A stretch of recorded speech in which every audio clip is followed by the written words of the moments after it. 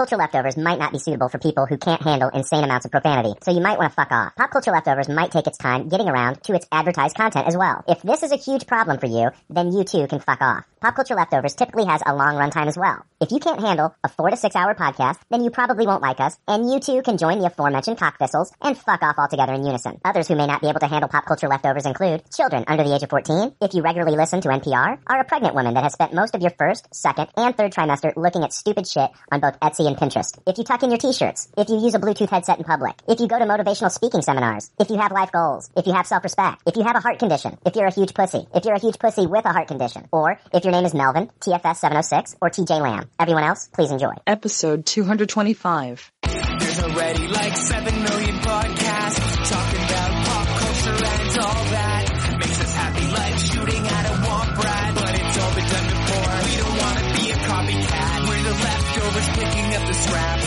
dropped by the cool kids. It's a trap. Good at toss it, good at taste it. Do we love it? Hey, let's face it, can't erase it. Let's embrace the Tupperware party. Subculture spill over like a vulture. Carry over counterculture, pushovers, pop culture leftovers. And with the uncool kids, what's to say has already been said. Leftovers. Pretty sure that the only talent is the band that's singing this. Pop culture leftovers. Hey, Puddin', you're listening to Pop Culture Leftovers, but if I'm being honest, the show creeps me the fuck out. I toss it.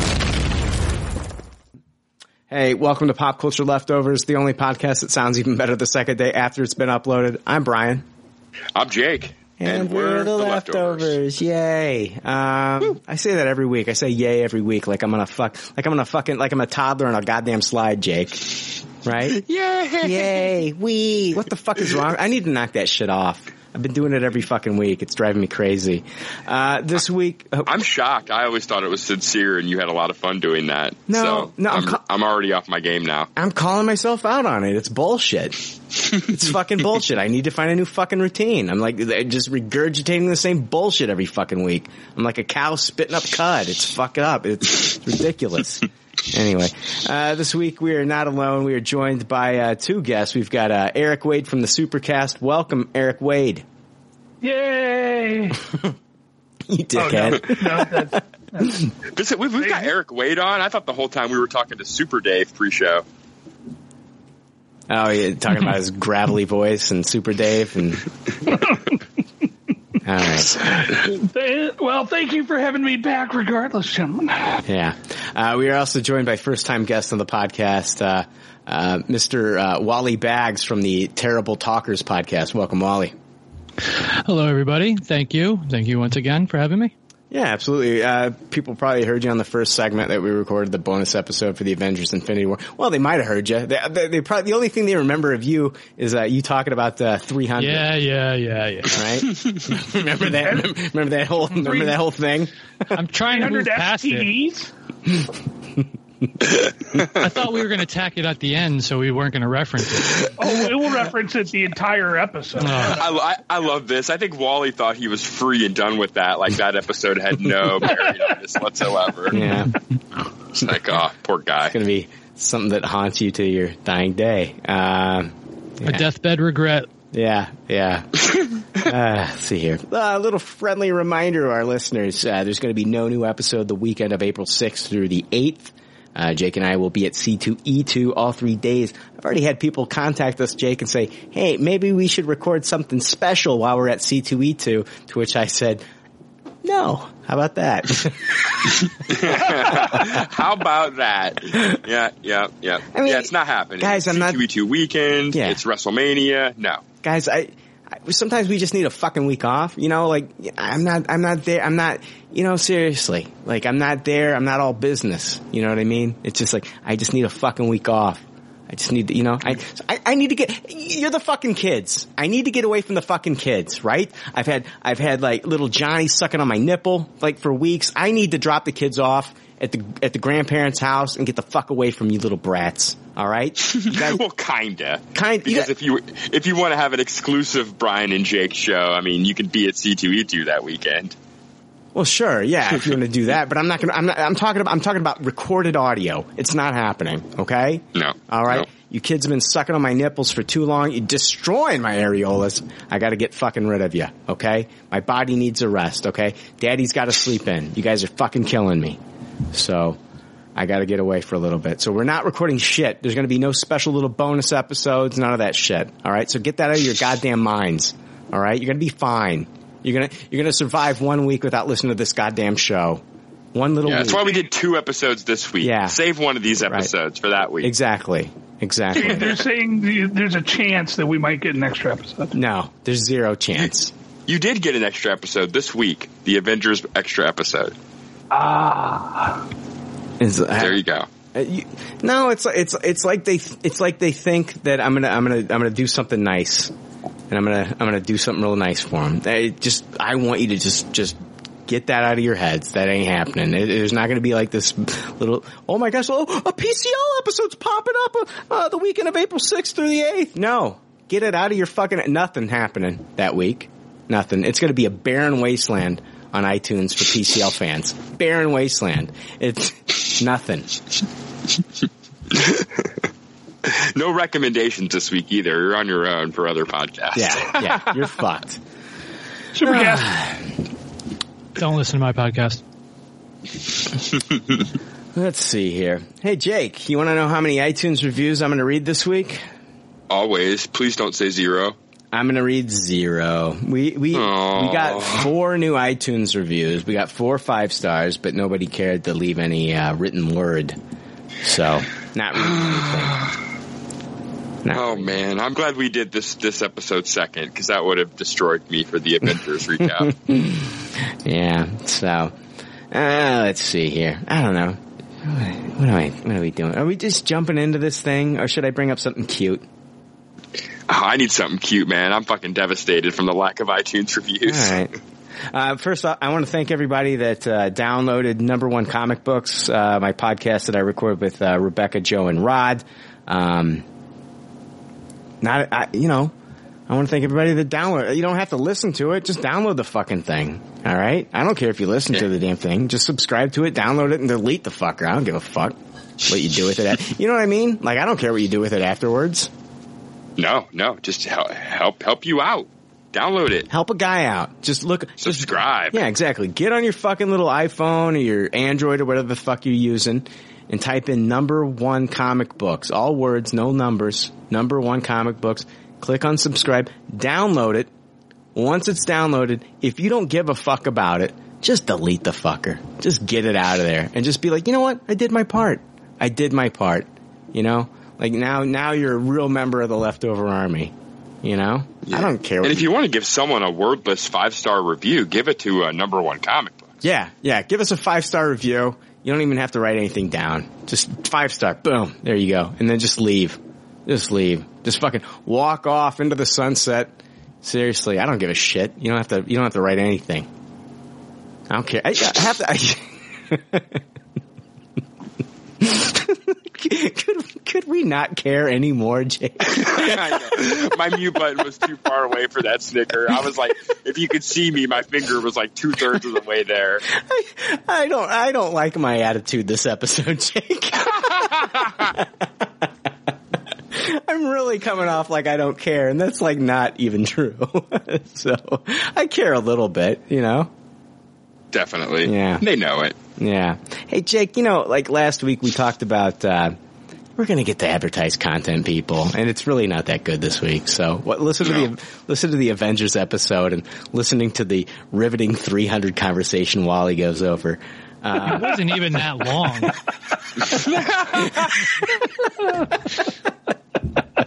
That's what she said. Oh, really? Come on, Jake. Bringing it way down. Really? There. Yeah, come on. I'm sorry. Yeah. I do have to say, I listened to your comic book podcast, and it is really good. I'm surprised that there's not, a shit ton of those out there. And I ended up picking up Deathbed. That was a recommendation from Stark. Yeah, yeah. Joe is so good at this fucking podcasting thing, right? Yeah, it's his voice. He's got the smoothest NPR voice you've ever heard. Sure, but he's a jack of all trades. I mean, he's writing books, doing podcasts, he's reading books. We We kind of hate the fucker, to be honest with you. Seriously, I'm glad he's not here this week, to be completely honest. I like He's like a goddamn rhino in the fucking... Oh, fuck you. Yeah, let's talk more about the rhino talk. Actually, that went somewhere though. Like, that was fun. Like, but when you bringing up like 300 references that nobody's picking up, like, Wally. If I'm getting yelled at for bringing up a pop culture reference on Pop Culture Leftovers, then I don't know what this world is coming to. It's the worst reference to bring up. Let's talk about the Mystics from 300. Like, come on, man. Come on, dude. Let's up our game a little bit. All right? It's my rookie mistake, You live and learn, right? Yeah. That was our awkward pause moment of the episode. I feel like our Avengers Infinity War episode was fucking aces, and then we get to that stumbling block, right? Yeah. Like I didn't know what to say. Yeah, I knew I wasn't going to be the first to talk about a Zack Snyder movie. No, it was like Colt 45 works every time. Colt 45 works every time. Hey, let's let Wally talk. Fucking stumbling block. And then,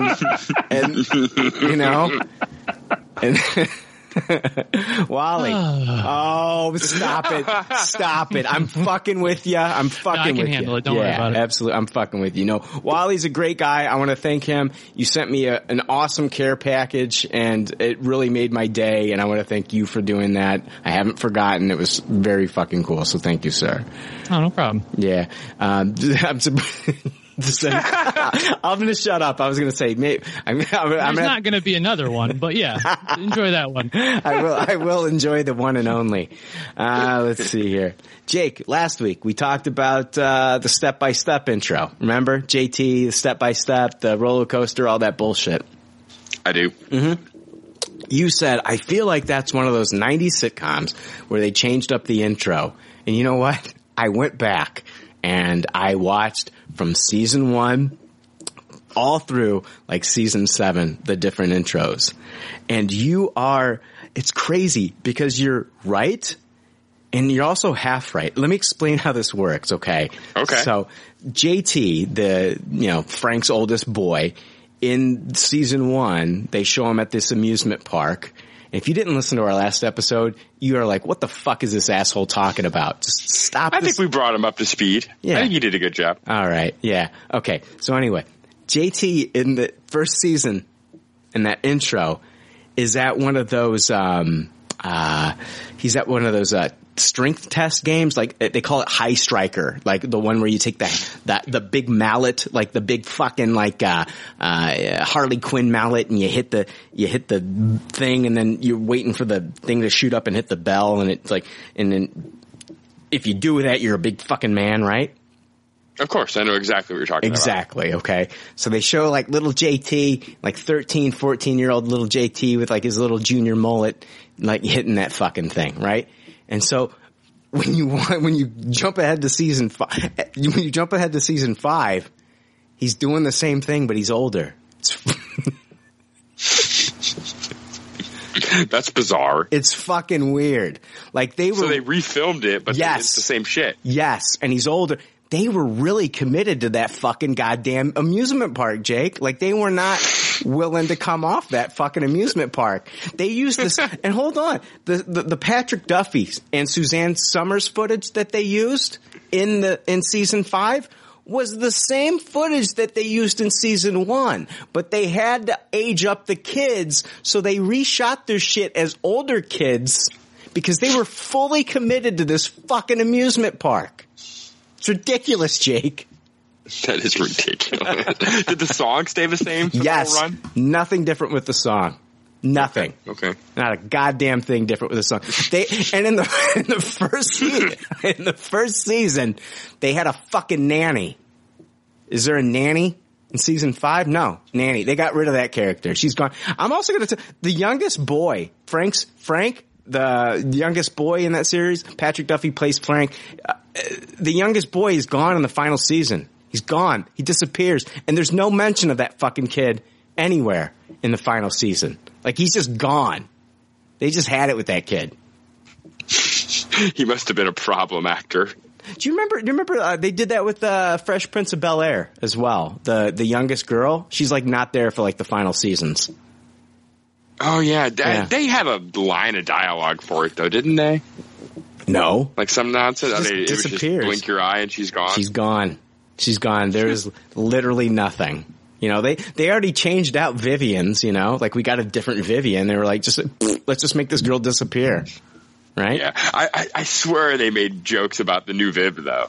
Maybe they did make jokes about the new Viv. Yeah. That I feel like I clearly remember. Yeah. All right. Let's move into some good pop, bad pop. That wasn't fun. Like, that helped. Do you think so? Did that help? Yeah. I was pretty down with the no iTunes reviews. I feel better after the step-by-step talk. All right. Here we go. We're jumping into good pop, bad pop. It's time for more leftover reviews with good pop, bad pop. All right, real quick, I just want to talk about some things that I've been watching. Sneaky Pete Season 2. Has anybody else started this but me? Yes. All right. What'd you think, man? Did you finish it? No, so I have 2 episodes left. I had just finished episode 8 before we started recording. Yeah.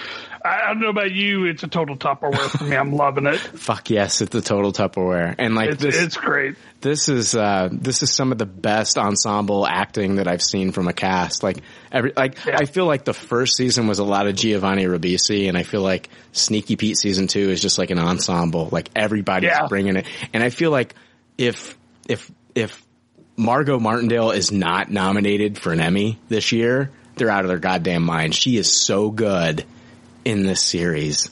She is fantastic in the second season. Yeah, the entire cast is phenomenal in this. There is not a wasted character. How far along are you? I finished it last week. You did? Okay, yeah. So I think I won't spoil anything for anyone. I just say they've done some really good thing with some characters, and some of the darker characters they've introduced have been really, really good. So, yeah, I'm totally in love with season 2. I can't wait to finish the last 2 episodes. Yeah, it is so fantastic, and I hope that they do leave it open for season 3, and I hope. Eric, once you finish it, we'll talk about it off air sometime. I'm down. Yeah, totally. Yeah, it's a Tupperware. The whole season ends on a Tupperware. I also want to talk real quick about Baskets season 3 with Zach Galifianakis and Louis Anderson. It is tremendous. I love Baskets. I'm still watching it. I know I've talked about it in the past, but I just wanted everybody to know that I'm still watching Baskets and I still love this show. It is incredible. I love it. FX is, their comedies are just great. Their half-hour comedies are just fantastic. Like, it started with It's Always Sunny. You know, Baskets is great. I'm loving Atlanta, and they really can do no wrong. I love everything that they're putting out.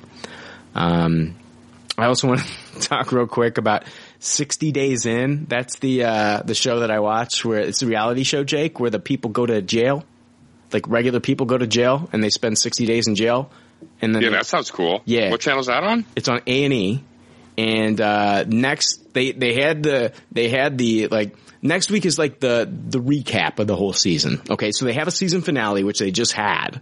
Okay, and then the next week is where they have the participants sit down together and talk about the season as a whole and like their experiences while they were in the jail. Well, let me just tell you, this season was the fucking craziest season I've ever seen, because they brought in a girl. Her name was Angela, and they brought her in. She was a lesbian, and they brought her into this jail pod, and she falls in love with a real inmate this season, and eventually tells this woman that she fell in love with, her name was Gabrielle. She tells her that she's involved in, like, she's a plant, and like, but her feelings for her are real, and she wants to be with her when the show's over. Well, the producers find out that, you know, Angela told this real inmate that she's part of this fucking, like, this she's a plant for, like, you know, the sheriff's office. She doesn't tell her that she's part of 60 Days In, but she tells her she's a plant, and the producers then tell, like, the sheriff and he says, I'm shutting down production. Like, we got to pull every participant out of here, because if word travels, if Gabrielle tells other inmates, and we've still got participants in cells, and word travels, they're all at risk. And so this next like episode is like the other participants basically just coming down on Angela about how she handled everything. Dude, it was fucking crazy. Like, they show her like straight up making out with this girl, pulling sheets over. They had like a scene of them two fucking. It was crazy. Fucking. Wow, that sounds crazy. It's going to be interesting to hear like the actual confessionals after the fact. Yeah, this season was absolutely nuts. This was the most crazy season that I have ever watched of this show. And it was the second season that they had in Atlanta. It's fucking crazy. If you're not watching 60 Days In, you got to watch this shit to believe it. I felt like the first couple seasons they had some participants that I feel like were aspiring actors, and I feel like this season they weeded those out a little bit, and this felt a little bit more authentic. They actually placed a real police officer in there, and that was an interesting angle. So man, this season was just they placed a father and son that were Mormons in there together, and then they separate them into different pods. It was a fucking crazy season. I love 60 Days In. It's so fucking good. Yeah, that sounds like something I would definitely watch. Or can you watch that without DVR in it? Is it on any of the streamers? It might be on demand. I don't know. I don't think A&E's involved in like Hulu or anything like that. So, I got a couple more things that I want to talk about here real quick. Ash vs. Evil Dead season 3. I've seen the first 5 episodes. The 4th episode is coming out tonight on Starz. I was given access to Starz screeners. I've seen the first 5. Episode 5 is fantastic. Some big things happen with Pablo in that episode, and then there's a really hilarious scene with a bowling ball, and that's all I'm going to say. But so far, season 3 is a Tupperware. Eric, I know you're watching Counterpart. Yes, absolutely. Counterpart on Starz with J.K. Simmons. It's the science fiction drama. I finished the season. Starz screeners, they had all the episodes there available for me. I finished the season. I know. You bastard. You complete bastard. I know. What's fucked up about screeners is like they will let you watch the episode one time, and if you go back in to watch it again, it's totally like it's blocked out. You can't watch it more than the one time. So brilliant on their part. Yeah, exactly. And they track it. Like when I'm watching it, I actually have like my email address on the screen, and then it keeps flashing up for screening purposes only. So wow. But I am telling you that Counterpart, the penultimate episode that they're playing tonight, the last 6 minutes the last 6 minutes are fucking intense. And I watched it this morning. Did you? It's been hitting. It's been hitting pirate sites allegedly in the mornings on Sunday. So I allegedly watched it already, and it's mind blowing. It's one of the best shows of the year for me. I've made a note to make sure I do not forget about it when we start talking about best shows of the year, because it is phenomenal. Absolutely. And then wait until like next week when you do see the finale. I'm not going to spoil anything for you. I am going to let you know that it is fantastic, and that you will not be able to wait until fucking season 2. Like it is fantastic, man. It is. So I'm guessing from the way you're talking, your rating for season 1 overall is a Tupperware. It's a Tupperware. Season 1 is an absolute Tupperware. J.K. Simmons deserves an Emmy. I mean, he deserves an Emmy. I know I've like given one out to fucking Margot Martindale, but she deserves it for Sneaky Pete. And I feel like it's these performances that we're seeing like at the beginning of the year, I don't want them to be forgotten at the end of the year. I think like, and that's some fucking, dude, you saw in that episode in Counterpart where the two are talking to each other between the glass. Yeah. That was it's J.K. Simmons is. I've always liked J.K. Simmons.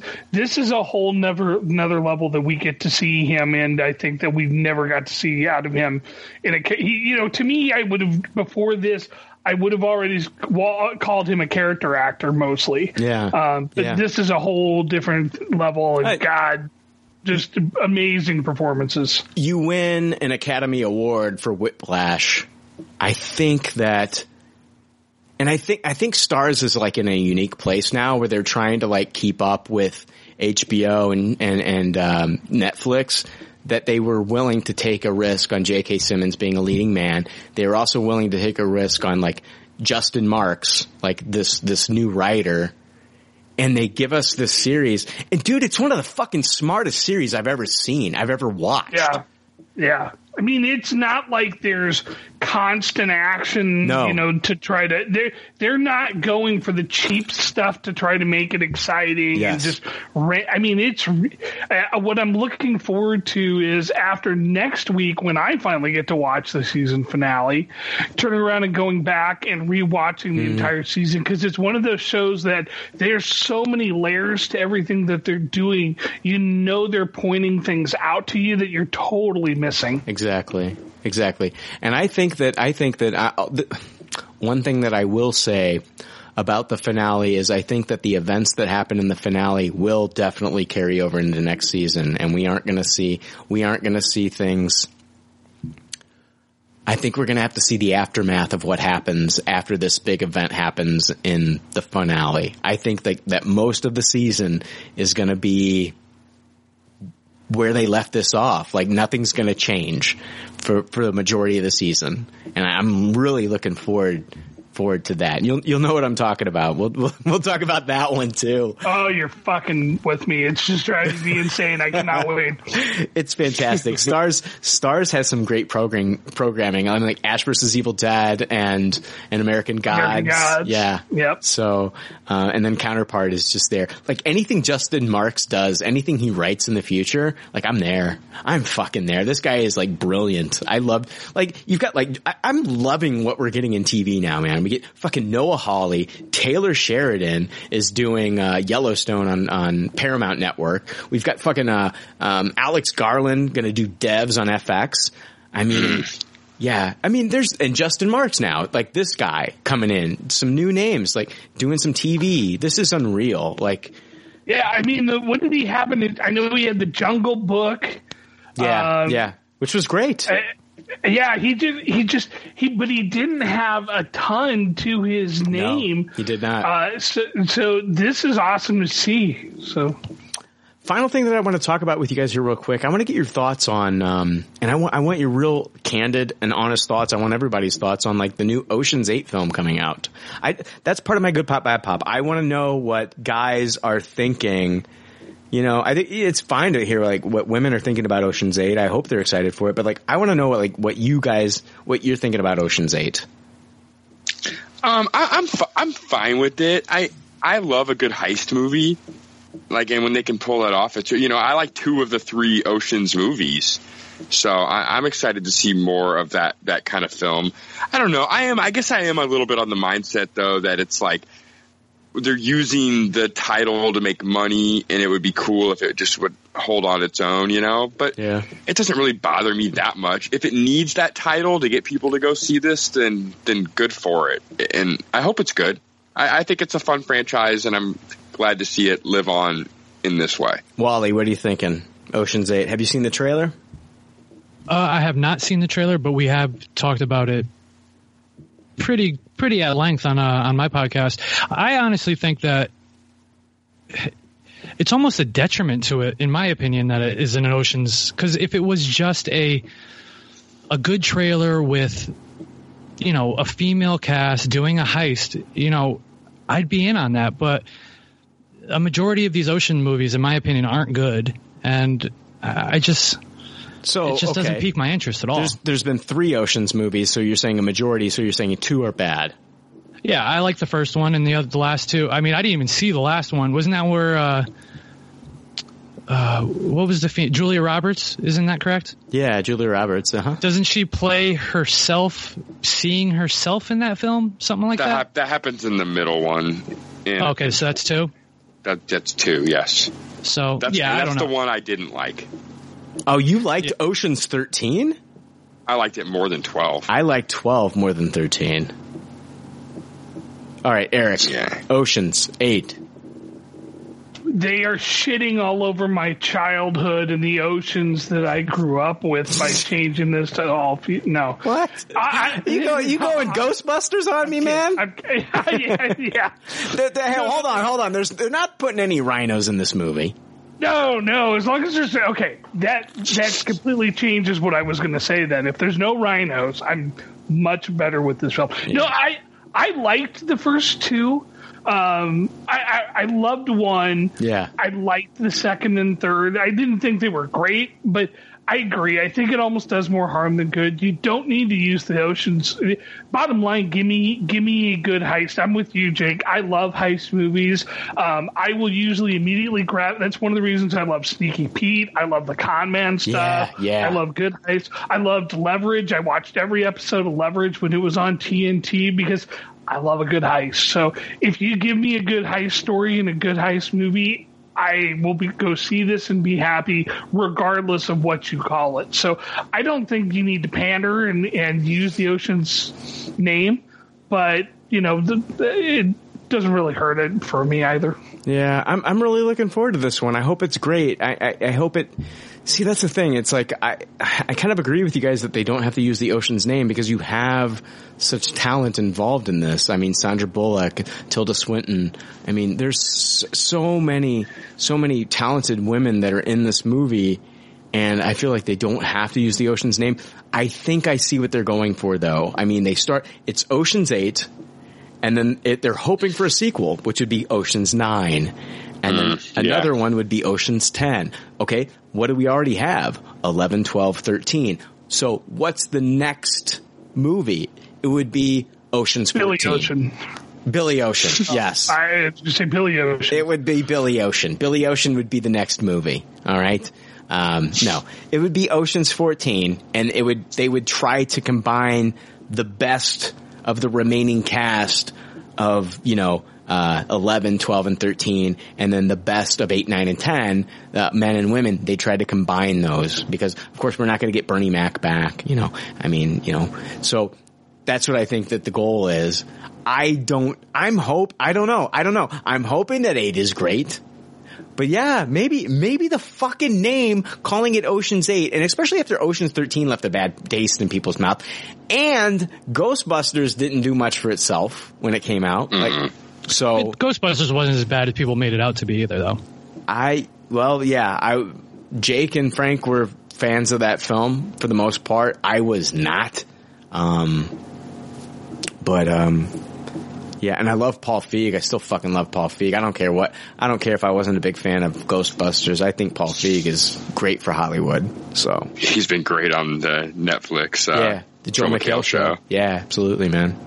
So I don't know. I think all these movie franchises that are trying to build this connected universe, they just get themselves, they tie their own hands together because they try to connect these stories that don't really work. They don't just go the route of making a solo movie where it's a good story, standalone story, and if that has good, people go to see it and it's received well, then make another one. You know what I mean? I really feel like everybody's trying to do this model, and it's only a few companies are doing it correctly. Should Edgar Wright then pump the brakes on fucking doing a Baby Driver 2? I don't know. To me, that's a little bit apples and oranges. I think it is a little bit playing the nostalgia card here for no reason. Like needlessly playing, like trying to, it's an Ocean's movie, I'm going to go see it. Yeah. Okay. So we're talking about established franchises like rebooting with like females. So yeah. I feel like it's the more I think about it, I think it is. I don't have a problem with them doing it, but I really do think it's a detriment to it. I think it drives people away when they think, it's part of this thing that I've never been a fan of, so I'm not going to be a fan of it now. You know, even the potential, female audience. I think a fresh franchise would get fresh eyes and fresh fans. That's why I loved seeing like Annihilation, just the cast. Like even before the movie came out, I was like, okay, it's Annihilation. You've got Gina Rodriguez, you got Tessa Thompson, you've got fucking, Jennifer Jason Leigh, and you've got Natalie Portman, like four female actors, like starring in this like, science fiction movie with Alex Garland. And it's not based on anything that we've seen before. Like it's based on a book, but like we had never seen like Annihilation, like, a previous iteration of this where the characters were men, or a previous iteration of this at all. Like this was like they, Hollywood, like Alex Garland pulling something new and giving us like new characters and shit like that. Like they're not just trying to like, no, this isn't. That's what I think we need more of that. Like, if you're gonna fucking have like, if you want to have female characters be at the forefront, right? Write stories about female characters. And I think that it just goes back to Hollywood just being more inclusive and like letting more women be screenwriters and directors. So, I don't mean to get all political and shit, but I think that's what it comes down to. Yeah, I mean, maybe you're right. Maybe this movie doesn't get made with any other name but Ocean's 8, and if that's the case, then power to them, Yeah. But it's unfortunate if that is the case, because I think it would be better served for what they're trying to do to just have a fresh franchise. Man, I love the trailer. I love the fucking trailer for Ocean's 8. I really do. I don't know if the movie's going to be any good, but like it's a good trailer. It really is a good trailer, and I want to see them fucking, pull that necklace off of Anne Hathaway. I'm like, every time I watch that trailer, I can't wait. I want to see this movie, and I can't wait to see. I hope it's good. I really do hope it's good. All right, guys. Yeah, I'm with you. It's a movie I'll see for sure. Yeah. All right, I'm gonna let one of you guys go on with something you got for Good Pop, Bad Pop. Wally, we'll start with you, man. All right, I'll start with a show that I know, Brian, you've reviewed or talked about a couple times. Yeah. The Chi on Showtime. Yes. The season finale, I believe, is tonight, and I love it. I mean, it airs on Showtime on Sunday nights. I don't have anybody's name pulled up in front of me, but the lead actor was Eazy-E from Straight Outta Compton. Jason Mitchell. Yeah, and the kid Kevin, Alex R. Hibbert, the kid from Moonlight. Yeah. So the cast is phenomenal. Like the kids, just Kevin's friend Papa, and I don't know. It reminds me a lot of The Wire, just because it's not really focused on an individual character per se. It's more split amongst. It's more about like the neighborhood slash Chicago or whatever, and you spend more time with some characters than other, but. I love this. It's written by the woman who wrote Master of None, and she was Aziz Ansari's friend in that as well. Mm-hmm. Lena Waithe, I think her name is. Yep, that's her. But the way she writes this is just the conversations that people have. It's great, and like, so I've had a few conversations about The Chi compared to The Wire, and The Wire is one of my favorite shows of all time. It's bar none. And the thing that, like, people are saying this is the new Wire. And the only argument I have against that is the writing, I want to say, is just as good as The Wire. But the characters in The Wire that you get, like you have Omar and Avon Barksdale and Bunk and McNulty, like names that I haven't seen. Stringer Bell. Yeah, I mean, all these names I'm going to remember. I haven't watched the show in 5 years, but I'm always going to remember these names. I don't know that 5-10 years down the road I'm going to be remembering Brandon or Kevin. You know what I mean? I'll remember them as characters, but not just, when Omar was, doing what he was doing on The Wire, like you're waiting for him to come up, and there's no characters in The Chi like that.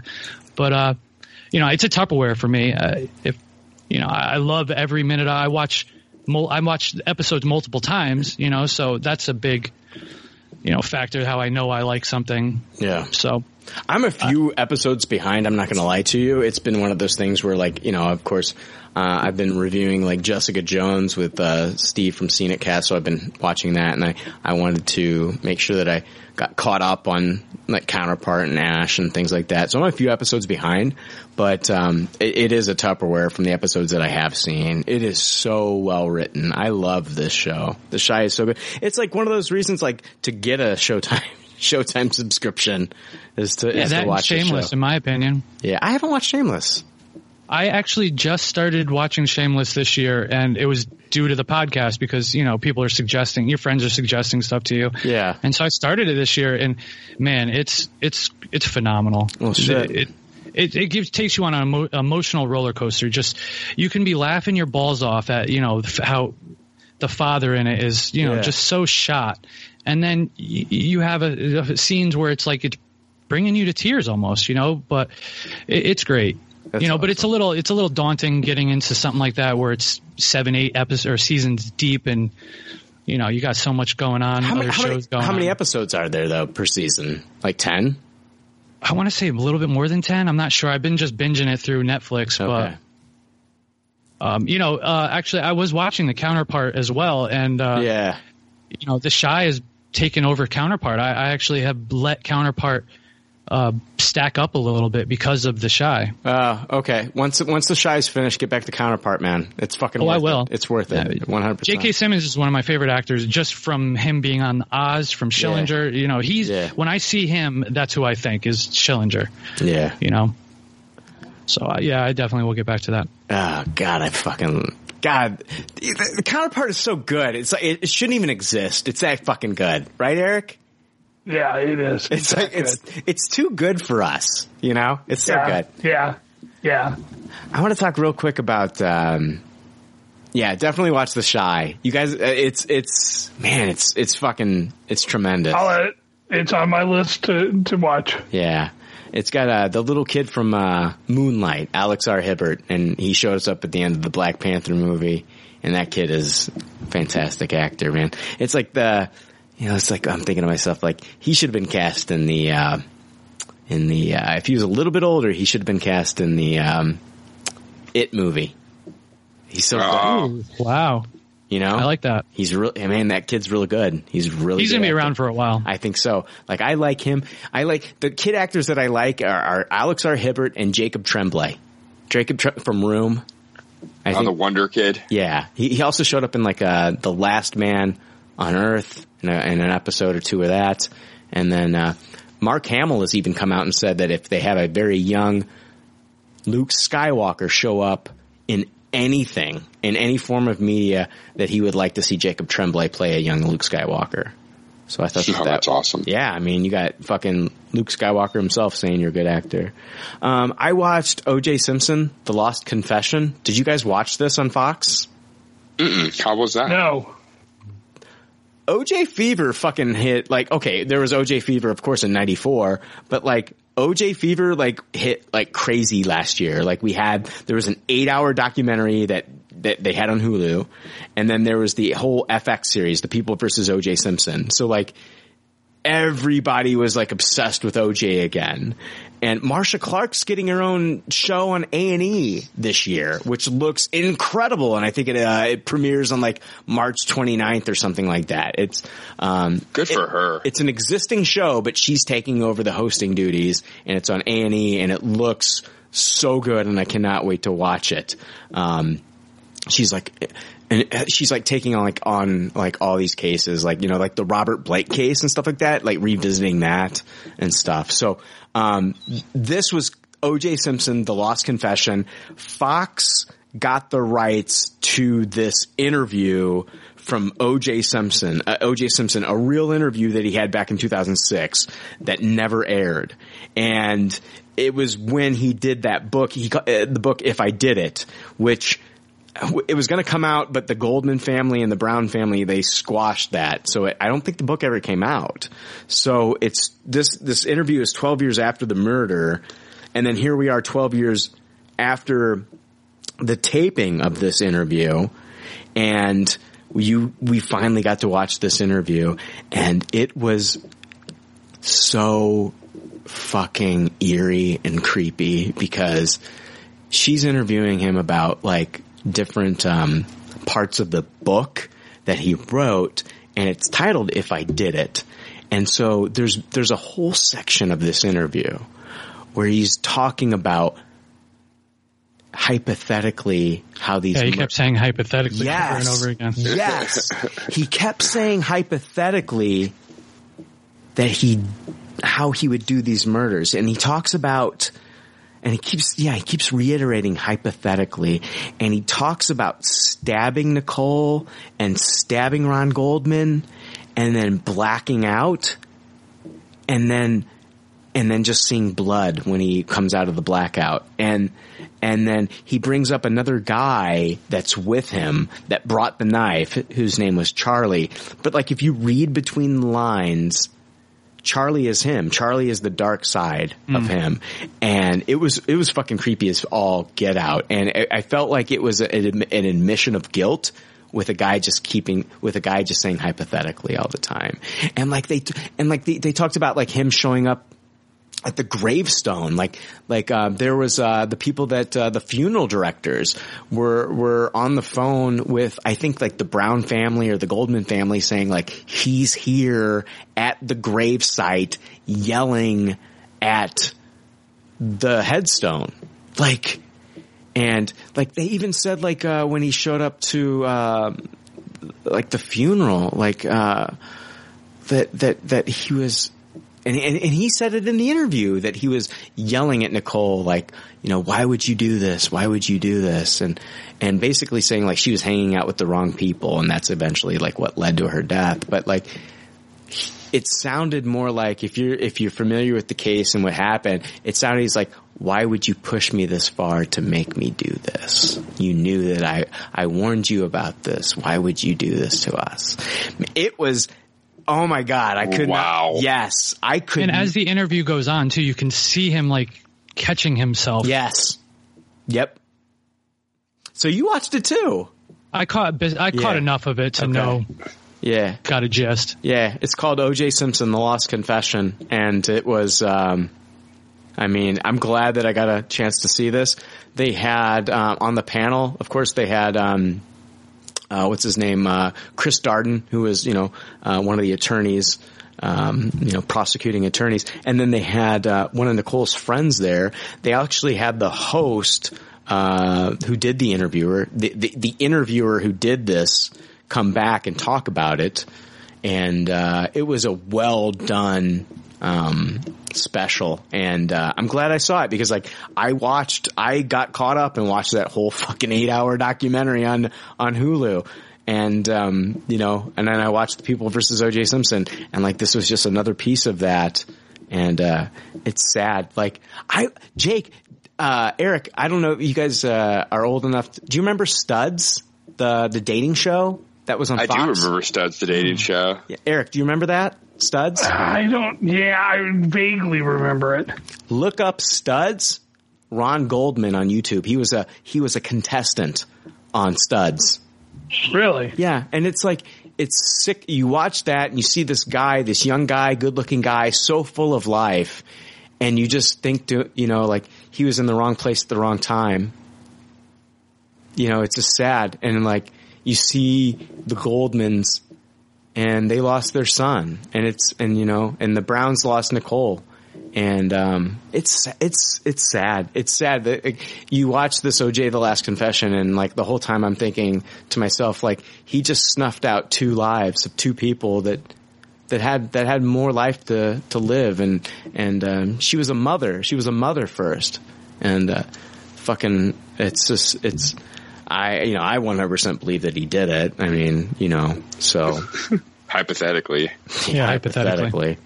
Yeah, if you get a chance, I don't know if it's on demand, but it's called O.J. The Last Confession, The Lost Confession. It's a Tupperware. I highly recommend that you watch it, especially if that. Yeah, go ahead. No, go ahead, man. No, I was good. That Marcia Clark show is called Marcia Clark Investigates the First 48. Yeah. Yeah, the First 48 is a show on A&E, but Marcia Clark is going to start taking over as hosting duties on that, and I can't wait to see that. It looks good. She's going to be talking about some really cool cases and bringing to light some new evidence that, the Robert Blake case. She's in one of the trailers, they're talking about how some of the files on the computer have been deleted and things like that, and the browser history. Some of these things have been deleted on computers and stuff. I can't wait to see it. So I fully believe Robert Blake is a murderer as well. So I don't know. Yeah. Anyway, what do you guys got? I watched a new Netflix show last weekend that I really liked. I'm going to give it a taste it. It's called Nailed It. Oh, shut the fuck up. That's part of mine. That's part of mine, too. All right. Go ahead. Yeah, it's a reality cooking competition show. Yeah. They give 3 contestants really complicated dessert platters that they have to try to recreate. Yeah. And then the judges rate them on how well they look and how well they taste. So if it's a complete failure visually, you can still possibly come back on the taste aspect. And after watching one episode of this, I ended up watching the whole thing. It was just 6 episodes, and they were only an hour each. So it was a fun Saturday afternoon with this show. I'm going to give it a high taste it. They're 30 minutes apiece. Are they 30 minutes apiece? Yep. All right, that makes sense. No wonder I watched it so quickly. Yeah. Yeah. Go ahead. What'd you think of this? Did you like it? I fucking love this show. I love this show so much, Jake. I love this show so much. It was hilarious. It's like, okay, it's based on the same concept that people have been doing on the internet. They where they take like a culinary creation, they try to recreate it, and they have an hour to do it, or an hour and a half, or 2 hours, or whatever, and 3 judges judge this, whatever they make, on looks and taste. So I remember like the first challenge that I watched, they recreated like these vodka buttercream pops. There were 3 designs to choose from. They got to run up there and pick their design. It was like 3 stages of love. There was like one that was lips, and then there was another one that was like a broken heart, and then there was like another one that was a ring and a finger. So it was like, there's the first kiss, there was like marriage, and then there was the broken heart, the divorce. And like they tried their best to recreate them. And I love the host, Nicole Byers, she's great. She cracks me the fuck up. She like, oh my God, she's talking about like the broken heart and how the contestant that made the broken heart totally like just butchered it. And and basically what you're looking at is like this red mess on a baking sheet. And Nicole said the original heart looks like animated hearts that are broken, and your heart looks like it's actually been ripped out of an actual chest. And I died laughing. I'm like, this woman is fucking killing me. Oh yeah, some of the barbs were crazy. The one challenge where they had to recreate the castle cake with the princess, Rapunzel in the castle, and one of the barbs was well, it may not look like a castle, but at least it tastes like one. And I was just like, oh, jeez. Oh, wow. Yeah. And then like the one that they had to recreate like Rapunzel with her long hair, and like one of the Rapunzels looked like so creepy. She looked like a Gorillaz character from like the band. Yeah, Gorillaz. I agree. That's a great description. And Nicole said, how would your Rapunzel sound? And she's like, hey guys, Jake, what I love about this show is it's not like other baking competitions. It's not like Gordon Ramsay, or I like Chopped too, man. I like those shows, but this is different because everybody's having fun. Like even if they fuck up, the hosts are having fun. Nicole's having fun. She's acting silly. I like how Wes, like the guy that works in the production, like the different ways he brings out the trophy. And yeah, that was fun. I loved it when Jay, the actor from Super Troopers, like had to leave and go pick up his kid. And it was like a real moment. Like a judge left the fucking show in the middle of the show to go pick up his kid because he didn't have a babysitter. And they're like, is he coming back? I don't know. I'm just like, I love how real and fun this show is, man. I Tupperware this. I loved this fucking show. I can't get enough of it. 6 episodes was not enough. I love Jacques, the fucking French. I love the way he says buttercream. I could listen to that motherfucker say buttercream. Like, I could listen to him say buttercream all fucking day. Buttercream. I love him. Yeah, and it's not without, like, you talk about how everything's very friendly and fun, but it is a prize. Like, whoever wins each episode does walk away with $10,000. So $10,000. But the judges they're not yelling at people for like their fuck ups. They're laughing at them and they're having fun. And and that's what makes it all the better, because it's not going to be any fun if they're just trying to make it funny and trying to make bad versions. Like, it's more hilarious that 10 grand is on the line and this is the best the person could do. I love it when the dude didn't even turn on his fucking tablet to read the directions. Like, just started making shit, you know? Yeah. You know? Yeah. Yeah, this was a great show. I love Definitely it. a high taste it for me. If they do more, I'll watch it. It's a Tupperware for me. I can't get enough of this. I tweeted at Nicole Byers and I told her she's like my favorite person in the world now. I love her. She fucking She cracks my shit up. She is so funny. She's got a podcast. I haven't listened to it yet, but now I'm going to, because I'm going through like Nicole Byers withdrawals, because she cracks me the fuck up, man. This show is like brilliant. It's so simple. It's so simple, but so good. So yeah, it's one of those. I wanted to bring it up because it's like one of those shows when I was talking about how Netflix needs to do this show where they tell us about the shows. Yeah. Like I had no idea about this. It just kind of popped. I think I saw a Facebook article about it. I saw it on the front page of Netflix. I just happened to get onto Netflix, and there it was. And I was like, and it just kept running, you know, and like the trailer for it. And I was just like, okay, I'll watch the first episode. Maybe this will be something I'll talk about on the next PCL. And then it was like, okay, I'll watch the second episode. And then like the next day it was like, I'm knocking out the third, fourth, fifth, and sixth episode because I can't stop watching it. And I love the way that motherfucker says buttercream. I could listen to that all day. Dude, I loved like the little lifelines too, like the Nicole Nags button, that was fun. The freeze button. You had the freezer burn button. There was the panic button where like one of the chefs would help them. I love this show from top to bottom. It's so fun. Yeah, it's a great show. Great idea. I'm glad it exists. It's fun to watch a fun cooking show again. And I think you make a great point. It's fun that they're not just yelling at them like Ramsay style and calling them idiots. Fuck that, man. They're having a good fucking time. And I love some of the the hosts that they have on, these guest judges that they have on. Like, I'd never heard of some of these fucking people, and they were cracking my shit up. I'm just like, the little old lady they had on the first episode was the best. I was so upset when she wasn't in episode 2.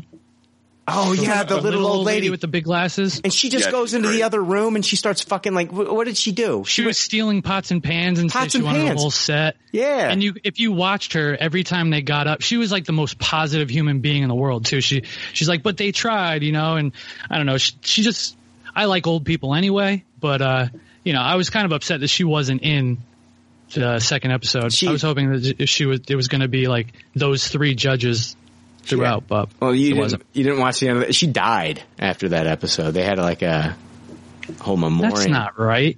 Seriously? No. She had a heart attack carrying all those pots and pans she stole. They had a memoriam at the end of the episode. They showed her picture. Yeah, in remembrance. So with her pots and pans. Yeah, the next episode they had to make a cake that looked like her. Cake that looked like the contestants resuscitating her back from the netherworld. What was fucked up about that show is like each challenge got worse, man. Like they got harder. Like it didn't get easier. Like, now you're gonna make a volcano with fucking dinosaurs. You know? It's like, fuck, man. I was like, you could give me 6 hours and I'm not even getting close to that. I love the shark one, man. The shark one fucking slayed me. They were all neat. Yeah. All the designs were super cool. They were cool, man. I love it. Nailed it. It's called Nailed It. Watch it. It's amazing.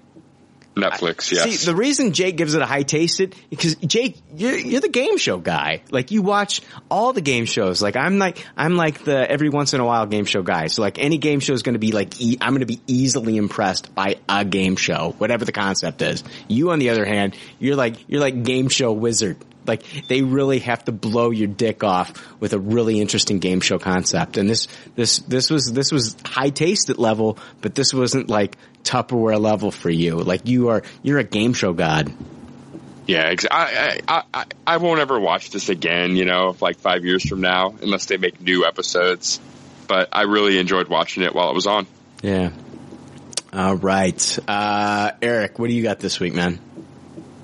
Yeah, so one of the things I'm going to bring up is thanks to Mr. Jake.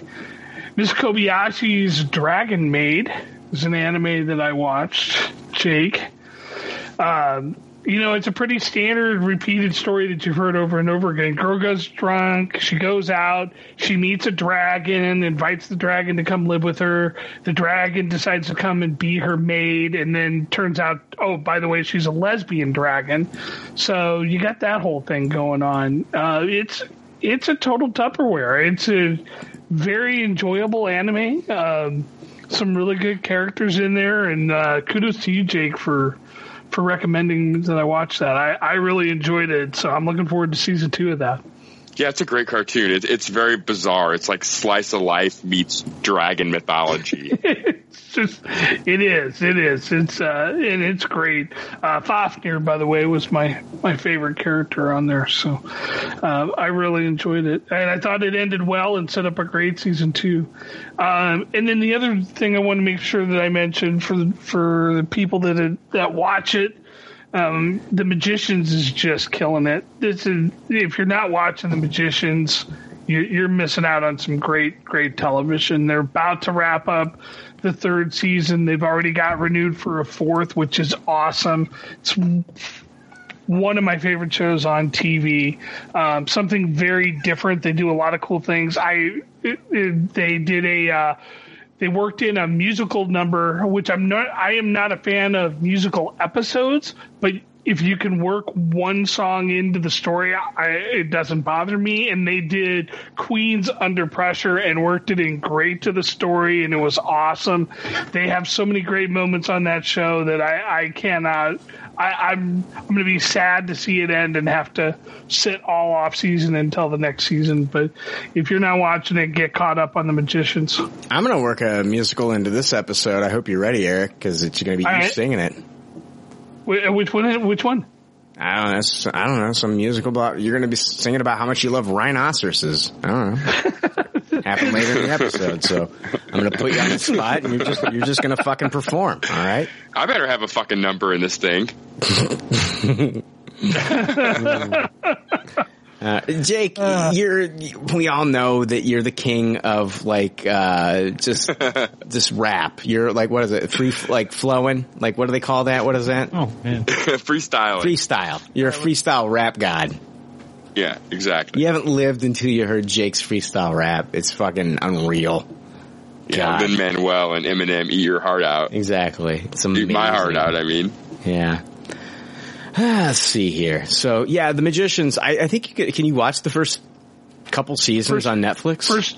First 2 seasons uncensored are on Netflix, and that's the uncensored version is great, although they've been pushing the boundaries more and more now as they've gotten a little bit edgier in sci-fi with some of that stuff, and that's great. And while we're talking about sci-fi, The Expanse, the new season of Expanse is coming here very soon. So, for those of you that watch seasons 1 and 2, get ready, because I think season 3 is going to be phenomenal. So, Uncensored Magicians, is there like a lot of magician genitalia, like a lot of like magic pussy and No, so the difference is the language. You don't actually see magician pussy, although they really do push the boundaries. I heard season 4 is going to introduce a character called David Copperfield, and he's got a huge dick. Oh, that's a fun word to say, David Copperfield. Yeah. Abracadabra, baby. Yeah. Real quick, I want to talk about, I've watched some movies this week that I want to talk about. Actually, I've 4 movies that I want to talk about. I'm not going to spend too much time on some of them. Other ones, I might spend a little bit more time. I saw Gringo in the theater, a dark comedy mixed with white-knuckle action and dramatic intrigue. Explores the battle of survival for businessman Harold Soyinka, played by David Oyelowo, and when he finds himself crossing the line from law-abiding citizen to wanted criminal. It's directed by Nash Edgerton, who is the brother of Joel Edgerton, who is in this movie, which makes 100% sense why this fucking got made. It stars Charlize Theron, like I said, David Oyelowo, Sharlto Copley, Tandy Newton from Westworld, Amanda Seyfried, Harry Treadaway, who plays Brady on Mr. Mercedes, and I am going to, and of course Joel Edgerton.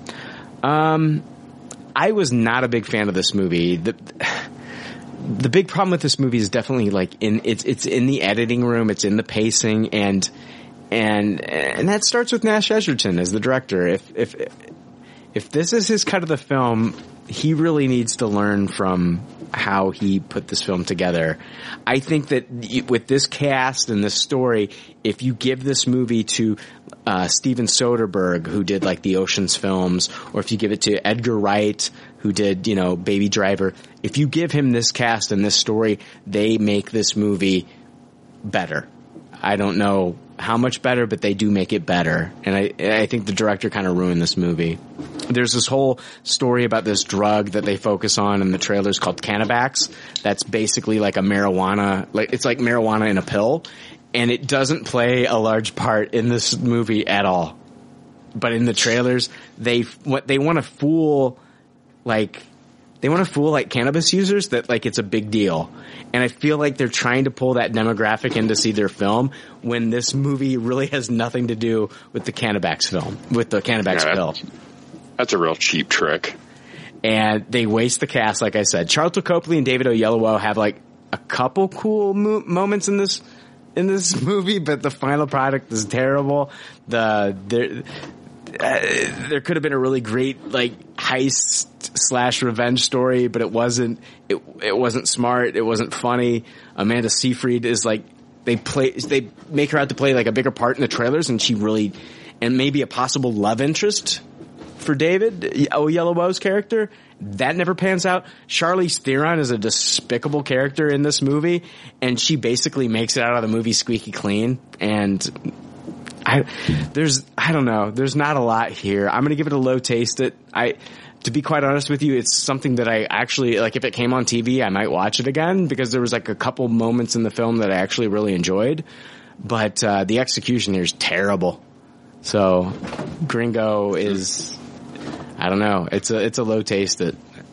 Low taste it, huh? Yeah, it's not good. I wouldn't recommend seeing it in theaters. Like if you want to watch it, like if it comes out on like Stars or HBO or some shit like that, then go ahead. My cat's acting like an asshole. What the fuck are you doing over there, buddy? It's driving me nuts. I'm trying to talk louder, like talk over his noise making. Did he poop again? No, he's not. No, he's not crazy. This is my other cat. He's like sitting in a box, and he's like batting at something. What are you doing over there, buddy? We're gonna have a talk later. Anyway, I also saw Love, Simon. Has anybody else seen Love, Simon? I saw Love, Simon. No. All right, Love, Simon. It's a young coming of age teenage boy, Simon Spear, goes through a different kind of Romeo and Juliet story. Simon has a love connection with a boy, Blue, by email, but the only problem is that Simon has no idea who he's talking to.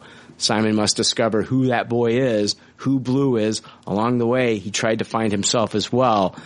This is also, I'm going to point out, it's a story about a boy who has not come out. He has not come out of the closet. He's gay, but he hasn't come out. I love the poster for this because it's so meta. It says coming out 2018, and I loved that poster. But hey, Wally, what did you think about Love, Simon? It's okay. Let me go over the cast here. Director is Greg Berlanti. Eric, I know you'll know who that name from CW. Oh yeah. Yeah, Greg Berlanti. Is this his directorial debut? I think it is. I was going to say I did not know that he had directed anything before now. Nick Robinson plays Simon. We've got Jennifer Garner plays the mother. Josh Duhamel from the Transformers films. He plays the father. Catherine Langford, the young girl from 13 Reasons Why that commits suicide in that Netflix series. She's in this movie as well. Alexandra Shipp. Was she in a fucking Alexandra Shipp? I keep thinking like she was in a fucking she was in something. Was she in an X-Men movie? I'm not sure who that is. She looks vaguely familiar. I did not look to see. Let me see if I can pull it up. Was she Storm? Was she Storm in the new X-Men movie? Alexander Shipp. She played Abby in this one. Was she Storm? Anyway. Looking it up. Yeah. Logan Miller was in this one. He played Martin. Logan Miller was in some episodes of The Walking Dead. Keenan Lonsdale played Bram. And she was Storm. She was Storm. I thought she was, yes. So Alexander Shipp, Storm, is in this movie. Keenan Lonsdale played Bram, who, familiar with him, he's Wally West on The Flash. So Greg Berlanti got him this job working on this film. Jorge Lindeborg Jr. played Nick. And Tony Hale, who plays Buster on Arrested Development, plays the principal in this movie. What did you think about Love, Simon, Wally? Right off the bat, I'm going to give it a high taste. I enjoyed this a lot more than I thought I would, to be completely honest. The cast was phenomenal. I really like Nick Robinson. I don't have too much experience with him outside of the Jurassic, other than the Jurassic World movie. Yeah. But Josh Duhamel, Jennifer Garner as the mom. The only thing that I could say that kind of threw me from this was the humor, and I went to see it with my wife, opening night, packed house, and all the jokes were slaying. But comedy's more subjective, and it didn't really, I wasn't rolling my eyes at the jokes. It just, they had some Pokemon jokes that is just completely out of my wheelhouse. And Tony Hale is somebody that I really, really like from Arrested Development and Veep. And, he was kind of annoying to me in this movie. But other than that, I really enjoyed, you boil this down, this is a rom-com. But it keeps you guessing. It keeps the viewer guessing. And the way that Berlanti, filmed this, and it teases the viewer on maybe it's this person or maybe it's that person. And it kept you guessing all the way up to the end. And the 2 hours flew by. I really enjoyed it. And like I said, I can't say enough about Nick Robinson. He was charming and charismatic and funny. And, I know that, Brian, you've mentioned before that you'd like to see him as Spider-Man. And I never really saw it before, obviously, because I only saw Jurassic Park. But seeing this, I could really see that. I think he would have been a great Spider-Man. I like Tom Holland, but I think he would have been a really good choice. Yeah. So I'm at a high taste it. High taste it. I've been a fan of Nick Robinson since the Melissa and Joey days. So, I always saw something special in the kid, even back then. And then he got I'm glad he did this movie. He got the Jurassic World gig, but I'm glad he did this movie. This movie, I'm going to give it the Tupperware for the message. And, I think that this movie is going to be I think we're looking at movies, sometimes, we look at the movie Shape of Water that won that won the Oscar for, best movie for 2017. But I'm thinking to myself, and I loved that movie, and I think Guillermo del Toro deserved it. But overall, the more I've been thinking about it, the movie that I think that I'm going to remember in, 10, 15, 20 years is going to be Lady Bird. I loved that movie. And I think this movie here, I think this movie is going to be a movie that I remember, and I will always go back and watch in the future. And it felt very the music, even the opening credits that were popping up on the screen. It felt like a love letter to John Hughes movies. It did feel like a John Hughes. Yes, it feels like a John Hughes movie. It's like if John Hughes made a movie about a gay teen coming out, that is this movie. And it's so good. I Tupperware this. I loved it. Greg Berlanti is a great director, in my opinion. I want to see him do more stuff. And I love the way, I was reading about this and how he worked with the kids and stuff like that. He revealed in an interview that there are clips of the friend groups of Simon, Leia, Abby, and Nick, that group of friends that would get coffee in the morning before school. He filmed scenes of them without them knowing. He would basically tell them, cut. and have the camera roll. And then like a lot of these unscripted moments that they had of friends just being friends, like the dancing scene in the car, that made the film, and they did not know that they were being filmed. Little stuff like that you learn throughout the production, like really drew me to like his style and how he works with actors and young actors. And Greg Berlanti, I think like, especially seeing like with like what he's done with like the CW universe and things like that. And this being a love letter to John Hughes, I love this. I think that I'm hearing that, young gay teens that have not come out are bringing their parents to this movie, and their parents are being more loving and tolerant, and then they've been able to come out throughout the filming. This blew me away. Throughout the filming, there were actors that were so affected by the filming of this movie that, Nick Robinson's very own brother came out during filming. Wow. And then Keenan Lonsdale, who plays, Nick in this movie, Bram, he plays Wally West on The Flash. He came out as bisexual after the filming of this. Like, I think this movie, man, I was literally in tears. Like, I didn't have any gay friends until I got out of, high school, and then I had a lot of gay friends, and it made me realize like how hard it was for them, especially to come out in like the late 90s, mid to late 90s. And, we think it's easier now, but like still it shows us how hard it is for high schoolers to come out these days. What were you saying? Yeah, so I went to an all male Jesuits high school, and if even the suggestion that you were gay at that school, and you probably were not going to be able to stay there because they would make your life a living hell back then. Yeah. I think this movie sends a great message. I can't wait to see this again. I will see this again in theaters. And you know what this movie does well that, in my opinion, 13 Reasons Why didn't, it gets more of a realistic teenage angst, I guess. There's certain scenes where, Nick Robinson is like laying in bed and you can feel the weight of him, what's going on in his life. And it kind of brings you back to being a kid and worrying about just like stupid, insignificant shit. Yeah. And, but with that being said, the movie is surprisingly light. It's not a depressing, plotting film, and it's just a lighthearted rom-com of, self-discovery. Mm-hmm. And I don't care who you are. If you didn't get teary-eyed in no spoilers, but just the scene between Josh Duhamel and Nick Robinson, you could hear it was audible in our theater, just all the sniffling and just readjusting. I was really pleasantly surprised. Yeah. I had moments where I was laughing, moments where I was tearing up, and I never have wanted to see two men kiss in my entire life more than in this movie. So I'm being honest. Like I'm 100% like, I'm comfortable with my sexuality, but I want to see, it makes me happy just to see people in love. I'm not gonna say that it doesn't. Like when you watch a movie and two people fall in love, it's a beautiful thing. And I feel like that's the same thing here. I wanted these two people to fall in love. I wanted to see that kiss. So I was very, you want the happy ending. Absolutely. So, and that's the what's that?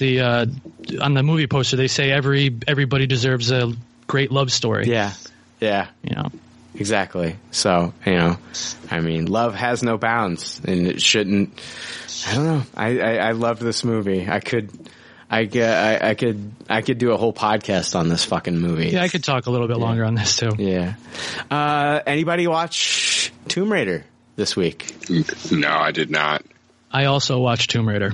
Eric? No. All right, Wally, let's talk some Tomb Raider. Lara Croft, the fiercely independent daughter of the missing adventurer, must push herself beyond her limits when she finds herself on an island where her father disappeared. It's directed by Norwegian film director Roar Uthog, who has the coolest fucking name ever. I so want my name to be Uthog. That's awesome. Roar is a good name. Roar is a good fucking name. Fuck a Uthog. I am Roar. Hear me roar. Like it's redundant, but it's fucking awesome. Yeah. I am Roar. Hear me Uthog. Let's see here. But he's best known for The Wave and The Escape. Neither I have ever heard of, so I won't talk about those anymore. This movie stars Alicia Vikander. Alicia Vikander from Ex Machina.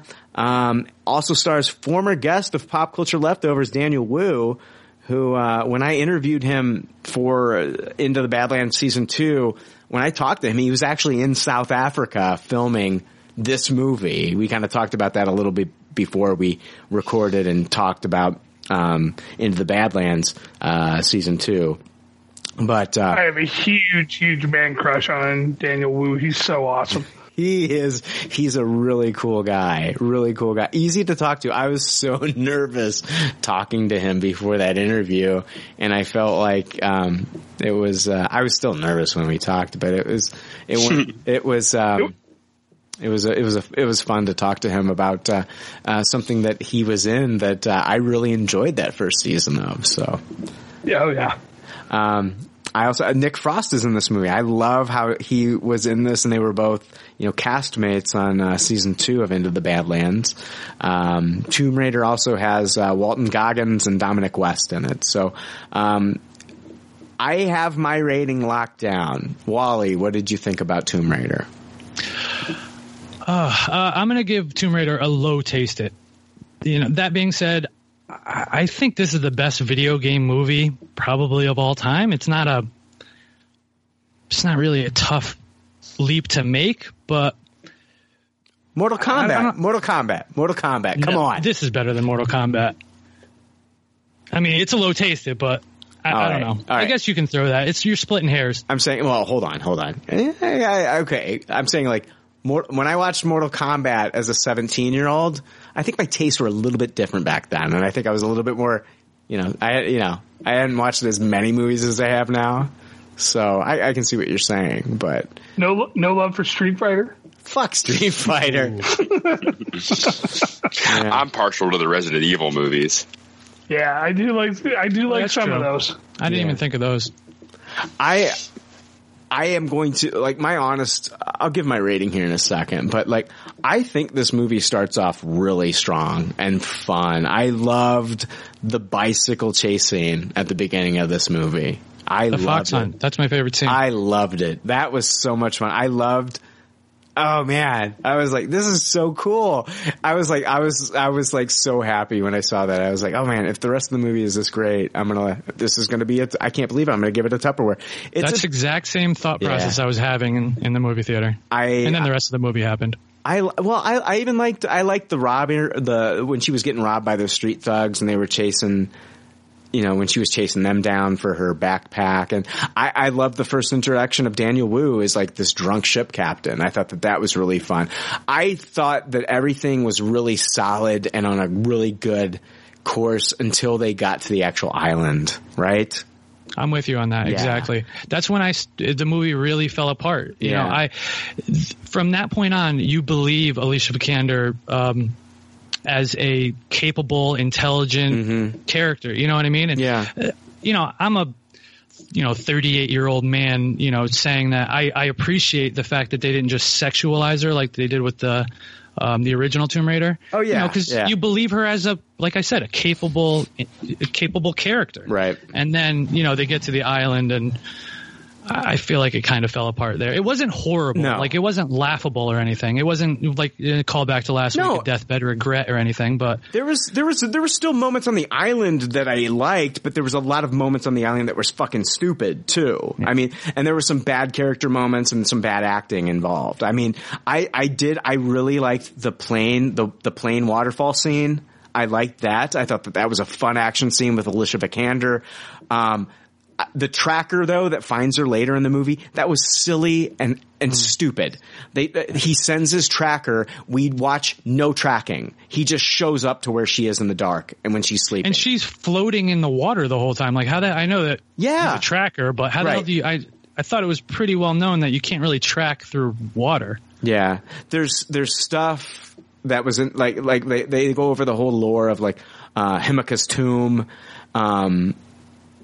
and they set it up. They really, and I understand that Tomb Raider is a ripoff of Indiana Jones, and I get that you're not going to be able to separate those two things. Even the video games felt very Indiana Jones. Okay, I understand that, but I felt like Indiana Jones, where like he goes through like these different tasks or like missions, like like in Last Crusade, where he goes through and he's got only the penitent man shall pass and stuff like that. It's smart. It's real smart how they do it.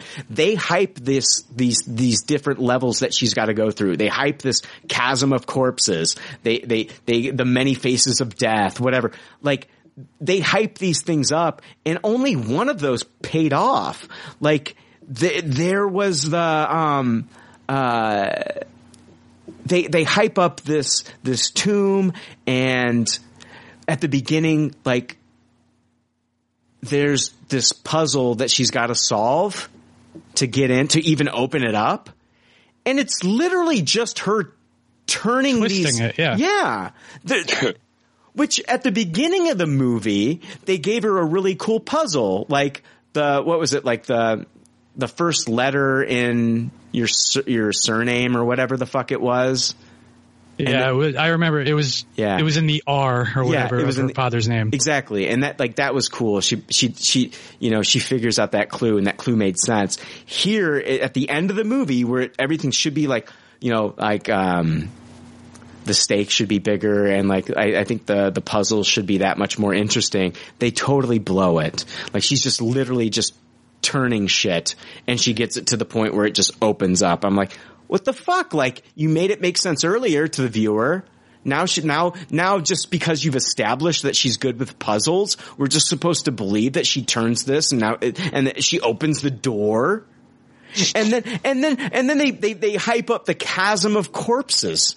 And what does she do to get over the chasm of corpses? They use a fucking ladder. Yeah, they throw a ladder over the chasm of corpses, and she walks over the ladder. That's the chasm. I'm glad I was busy this weekend now.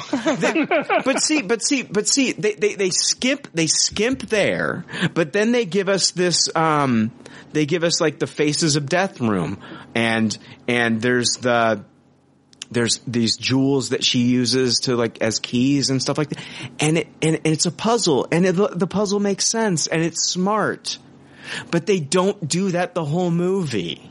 And it's upsetting, because I really feel like I'm going to tell you, Wally, I think Alicia Vikander is a great Lara Croft. I agree with you. I think that without her, this movie would have been awful. Exactly. I think she's a great, and I like Daniel Wu's first introduction into this movie, but once they get him to the island, he's a bitch. He's just a guy with a gun. And I don't expect them to have like Daniel Wu doing like his martial arts like he does in Into the Badlands. They don't have to do that with his character. But basically he's nothing by the time he gets to the island. So yeah, and part of these movies, this isn't the pinnacle of filmmaking like The National Treasure 1 and 2, but part of the fun with these movies is, as the viewer, you kind of go along with the character solving puzzles, and you can't do that in this movie. You just kind of, like you said, you accept the fact that she's good with puzzles, and they don't give you any clues to help her along the way, or help, maybe get an idea to solve it along the way. They just kind of she solves it, and that's that. Would you watch a sequel? I would. I would watch the sequel if they, like I said, they have to make the puzzles part of the movie. Like, it's got to be almost a character in the movie. Yeah. And they didn't do that here for me. Eric, Jake, I'm telling you, like, you guys don't have to go to the theater to see this one, but I would recommend that you watch it, like on a lazy Sunday. If you have a day off and it's on TV or something like that, I would recommend that you watch it. How was Goggins? Goggins? Oh, yeah. Let me be honest with you, and I'm being 100% honest with you guys here. I have never seen a bad Walton Goggins performance. This is the most unmemorable fucking performance I've ever seen of Walton Goggins ever. That's unfortunate, because that was one of like the shining stars of seeing this movie to me. Wally, be honest. What did you think? Like, if you liked it, that's fine. I'm not going to judge you because I love Walton Goggins. I'm not that person. Walton Goggins is one of my favorite. Like when he played the Laugher in American Ultra. Yes. That was the selling point to this movie for me, was just to go see it. You know what I mean? Was Walton Goggins. And I'm echoing exactly what you say. It's a completely forgettable role. We forgot to even talk about it. We've talked about this for 15 minutes. Yeah. Well, another character that ruins this movie for me is Dominic West, and I'm not going to get into spoilers, but it's like, just he brings down the movie as well. I mean, and some of the decisions that they make in this film, like I feel like this movie started off really strong. The fox hunt was great. It was so much fun. Once they got to the island, I liked maybe 25% of the things that happened on there. I liked the plane. I liked a third of like the things that she had to go through to figure out puzzles. But the overall thing is I would watch another Alicia Vikander Tomb Raider. I'm going to give it a taste it because I loved Alicia Vikander and I loved the first third of this movie. But, other than that, it definitely had its problems and I wanted to love this movie. I wanted to. How do you fuck up Walton Goggins in this movie? Exactly. And how do you start off with like that first hour? I'm with you. That was a Tupperware. Yeah. The first hour of that was a Tupperware. Yeah. And then it just fell apart. Yeah. And I think this movie is about 25 minutes too long. Mm-hmm. It's almost 2 hours. I think it's right under 2 hours. So yeah. I have one more movie that I want to talk about here real quick before, and if you guys have anything else, then we can go over that. But I saw The Hurricane Heist. Oh, how was that? I went and saw The Hurricane Heist. Thieves attempt a massive heist against the U.S. Treasury as a Category 5 hurricane approaches one of its mint facilities. Mint facilities meaning basically this is there's $600 million that the U.S. government is going to destroy. It's old money. It's old bills. They're going to burn it up. Did you guys ever watch that Queen Latifah movie? What was that movie where they burned the Dead Presidents? I love that fucking movie. I love Dead Presidents. It wasn't Dead Presidents, was it? No, it wasn't Dead Presidents. I love that movie. It was what's the Queen Latifah movie? Huh? Oh, it was the bank movie. I like that movie too. It's a good fucking movie. Anyway. I'll look it up while you're doing this. Yeah. Director is Rob Cohen. He did Daylight with Sylvester Stallone. He also did Dragonheart. This movie stars Toby Kebbell. You'll remember him. He was, wasn't he, he was the villain. He was Dr. Doom in the Josh Trank movie, and then he was the bad ape in, the second Planet of the Apes film. That was Toby Kebbell. It also stars Maggie Grace as Casey, Ryan Quanten from True Blood is Breeze. His name is Breeze. Breeze. Anyway, Ralph Ineson. Set It Off? Was it Set It Off? Set It Off, yeah. Set It Off. That was a good movie. She's in a lot of shit movies. Queen Latifah? Yeah. She was in a Steve Martin movie that I love, too. What was that? Look that up, Wally. You're bossing me around now for making fun of me. What year? Bringing Down the House? What was the Steve Martin Something movie? like that. Holy shit, Jake. Where did that come from? Wow. I'm impressed. Yeah, Bringing Down the House. That sounds right. 2003. I like that, man. Holy 10 fuck. points to Jake. Holy shit, Jake. Thank you. Jesus. Take your fucking bow, sir. That was amazing. Oh my God. I kind of want to take a break right now. I'm blown away. So this movie is about, there's a group of people that know, like, they want to break into this mint and, take the $600 million before it gets shredded while this, Category 5 hurricane is going on, because they know, like, backup from, like, the government's not going to show up to stop them. I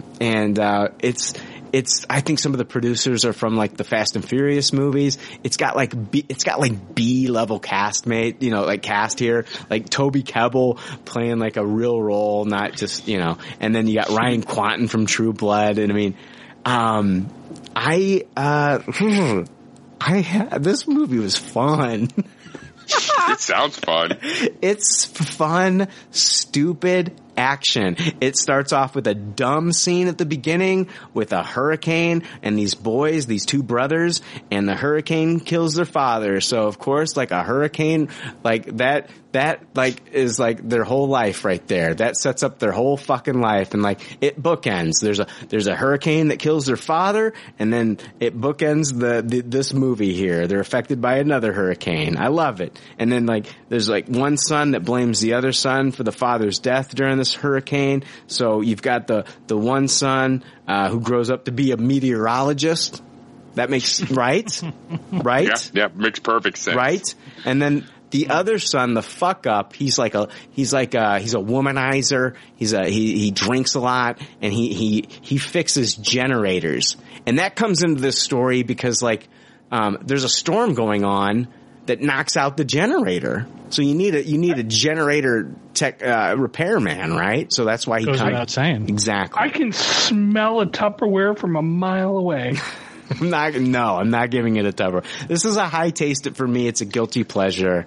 Wow. I had so much fucking fun with this movie. This is something you need to see in the theater if you like Sharknado movies or just silly shit like that because of the audio. Like you need to be there for like the audio to hear the wind and all that shit and the bass and all that stuff. It's fun. It's just a fun, stupid movie.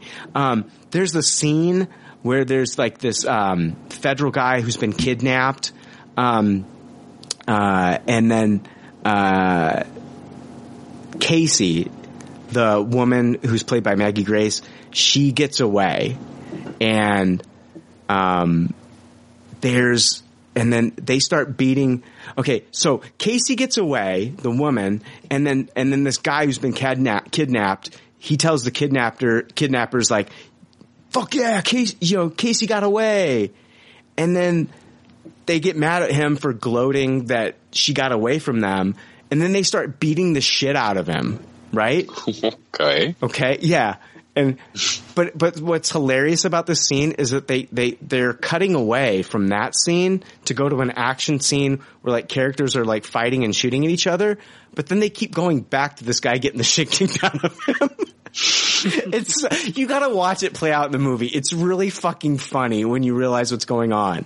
Like you realize like there's a really cool action scene, but they keep cutting back to this like guy who just was really excited about his friend getting free, and they keep beating the shit out of him. And it's kind of funny. I don't know. Anyway, was it intentionally meant to be funny? I don't think so. I think that the director was like really trying to like give us something here that he thought was like. I thought it was funny though. Like I think it played off like for me it played off like comedy. So there's a final action scene. There's these 3 trucks trying to outrun a hurricane, and it's really fun. There's these just action scenes that I think that you need to be in the theater to see it, and I had a lot of fun with it. There's a really cool vehicle that Toby Kebbell's character uses called the Dominator, and oh my god, it's like a tank. It kind of reminds me of like the Batmobile from the Nolan films, but I don't know, maybe it's a little bit beefier, but this thing has spikes that'll shoot into the ground that'll keep it locked into place. And it's a fucking cool vehicle. Like, there's a point in time where it's a car chase scene, and he locks these spikes into the ground, and these guys hit him, and then they go flying. And I was like, that's cool. There's some fun shit in this movie. This is a fun movie to just kick back, drink a couple beers, and watch. Okay? I enjoyed it. I'm gonna give it a high taste as a guilty pleasure. I'm not saying this is for everyone. And this is not written to be like an Oscar award winning film, but I had fun with it. I like stupid action movies that are easy to follow sometimes. And this was the one. Yeah, this looked like it was a good time if you were willing to, not get all serious with it. And Toby Kebbell's accent is terrible. He's got like the worst fucking like Alabama, Mississippi, whatever the fuck Southern accent. It's terrible. It's funny because like I think Ryan Quanten's Australian and he's doing like a Southern accent. Toby Kebbell's like British or some shit and he's doing like a Southern accent. It's terrible. But man, I had a damn good time watching this fucking movie. That's all that matters, man. You got your money's worth. Exactly. You guys ready to? You guys got anything more for Good Pop, Bad Pop? Or are you ready to take a break? Let's break it up. I would like to review 300, specifically the Mystic STD scene, if possible. Oh, you're still on that, man? Oh my gosh! I thought that you would want to I don't know, sweep that under the rug. He's owning it. He's owning it. He's taking my advice earlier, and he's owning it. So I can't review it? No. Okay. All right. So that means we're going to take a break, and we'll be right back with news. I'm not entertaining you, Wally. Your little, you know what I mean? No, I'm not doing that. Could have just told him yes, he was going to review it, and then we could have taken their break. Could have just taken the break. That's true. Should have just let me go on and just cut it off. Yeah. Hey, Brian, I listened to the episode, and for some reason, my whole STD 300 thing was left out. I'd be really curious to see what he would have done had you said yes. Yeah. Oh, would you? Would you, Eric? No, probably not. Yeah. All right, let's take a quick break. We'll be right back with news.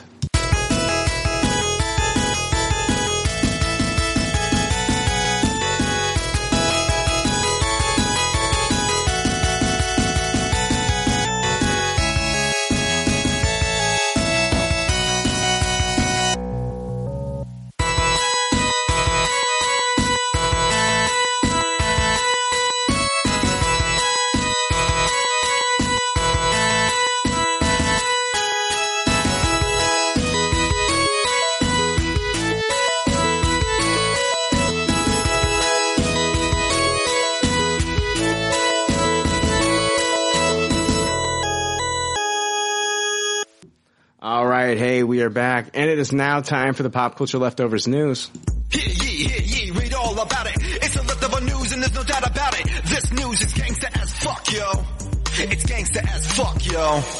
All right, Jake, this is kind of directed towards you. I don't know Eric's thoughts on this. I don't know Wally's thoughts on this, but I know that you have an attachment to Ready Player One. I want to talk about the Ready Player One reactions that came out. It was actually screened for those that attended South by Southwest. Did you hear about this?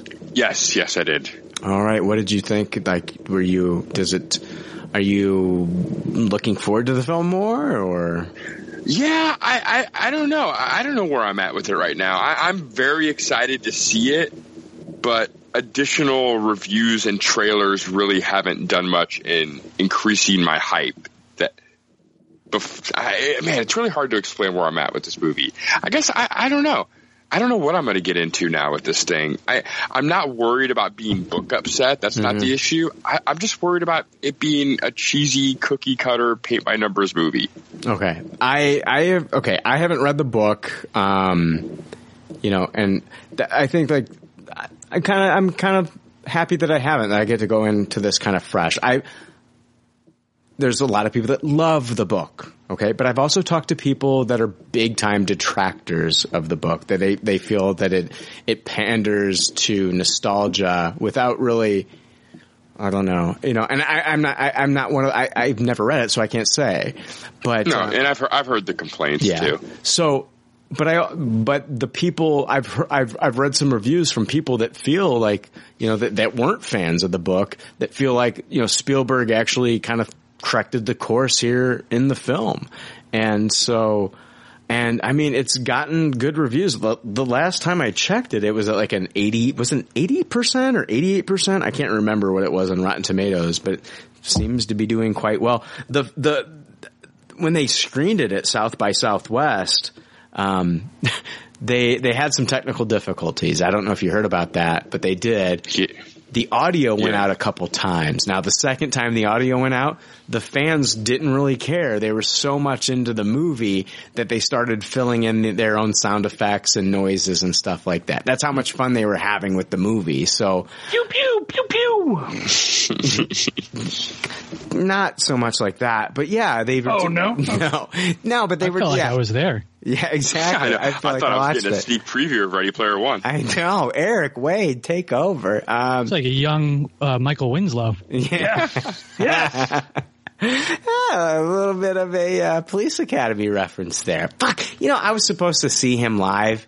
I had bought tickets and everything to go see him do stand-up, and I got the flu that weekend so fucking bad I couldn't see him. I was so upset. I was so mad.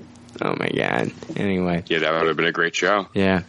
I don't know. I'm looking forward to it. A lot of people they said that is it just the fact that it would premiere at South by Southwest, that it was like the crowd hype? Getting to see it before everybody else? Or like, what is it? Yeah. I don't know. It's just, I'm a really big fan of the book, and I don't know. I just don't know if this is going to be a good movie or not. I'm a little bit nervous about it. I'll read a couple of here we go. We got Eric John here. He says, he saw it at South by Southwest. He says, Ready Player One it feels like Spielberg watched a ton of Luc Besson movies.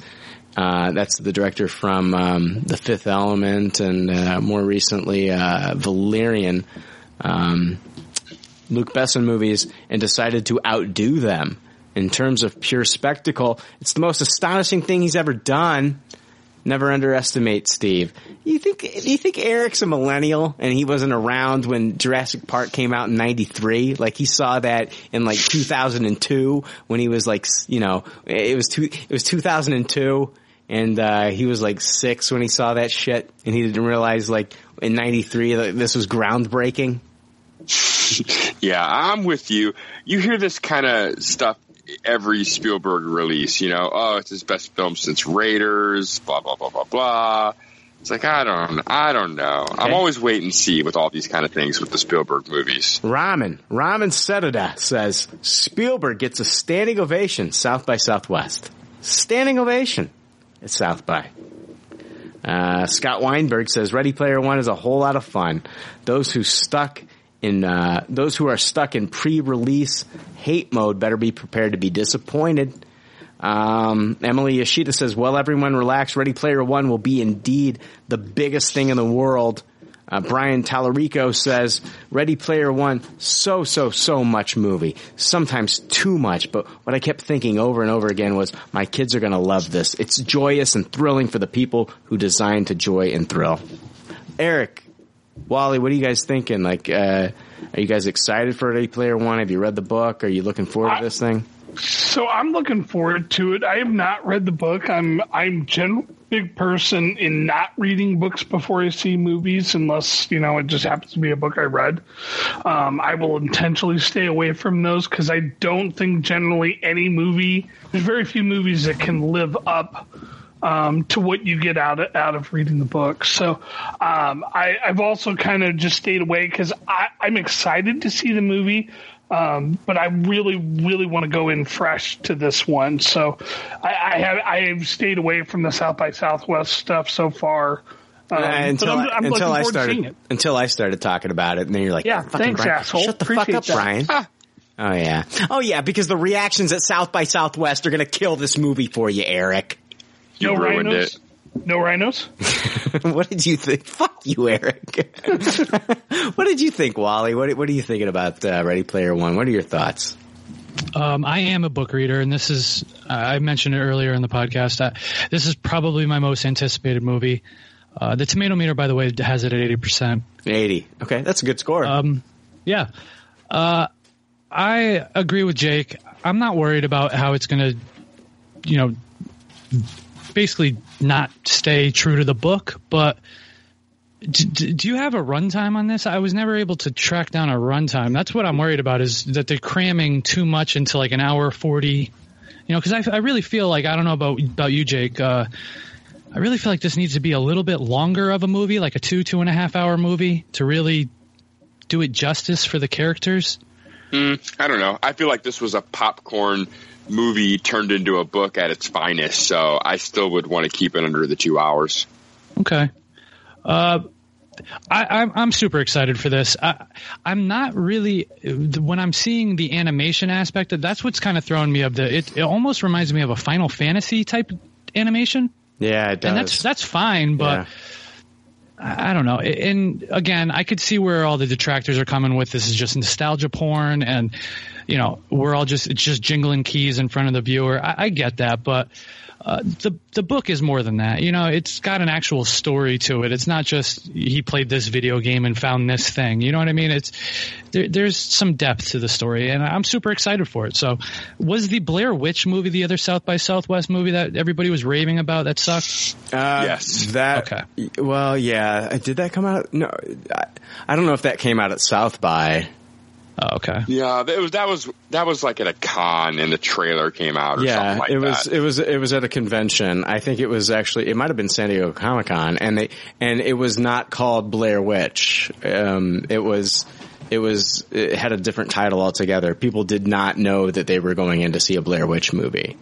So, of course, like, you go in and that's the thing. Like, after I heard, like, people were raving about it and it was a Blair Witch movie, I was like, oh my God, I can't wait to see this movie. It let me down. It was not that good. I've got a runtime on this. We're looking at 2 hours and 18 minutes for Ready Player One.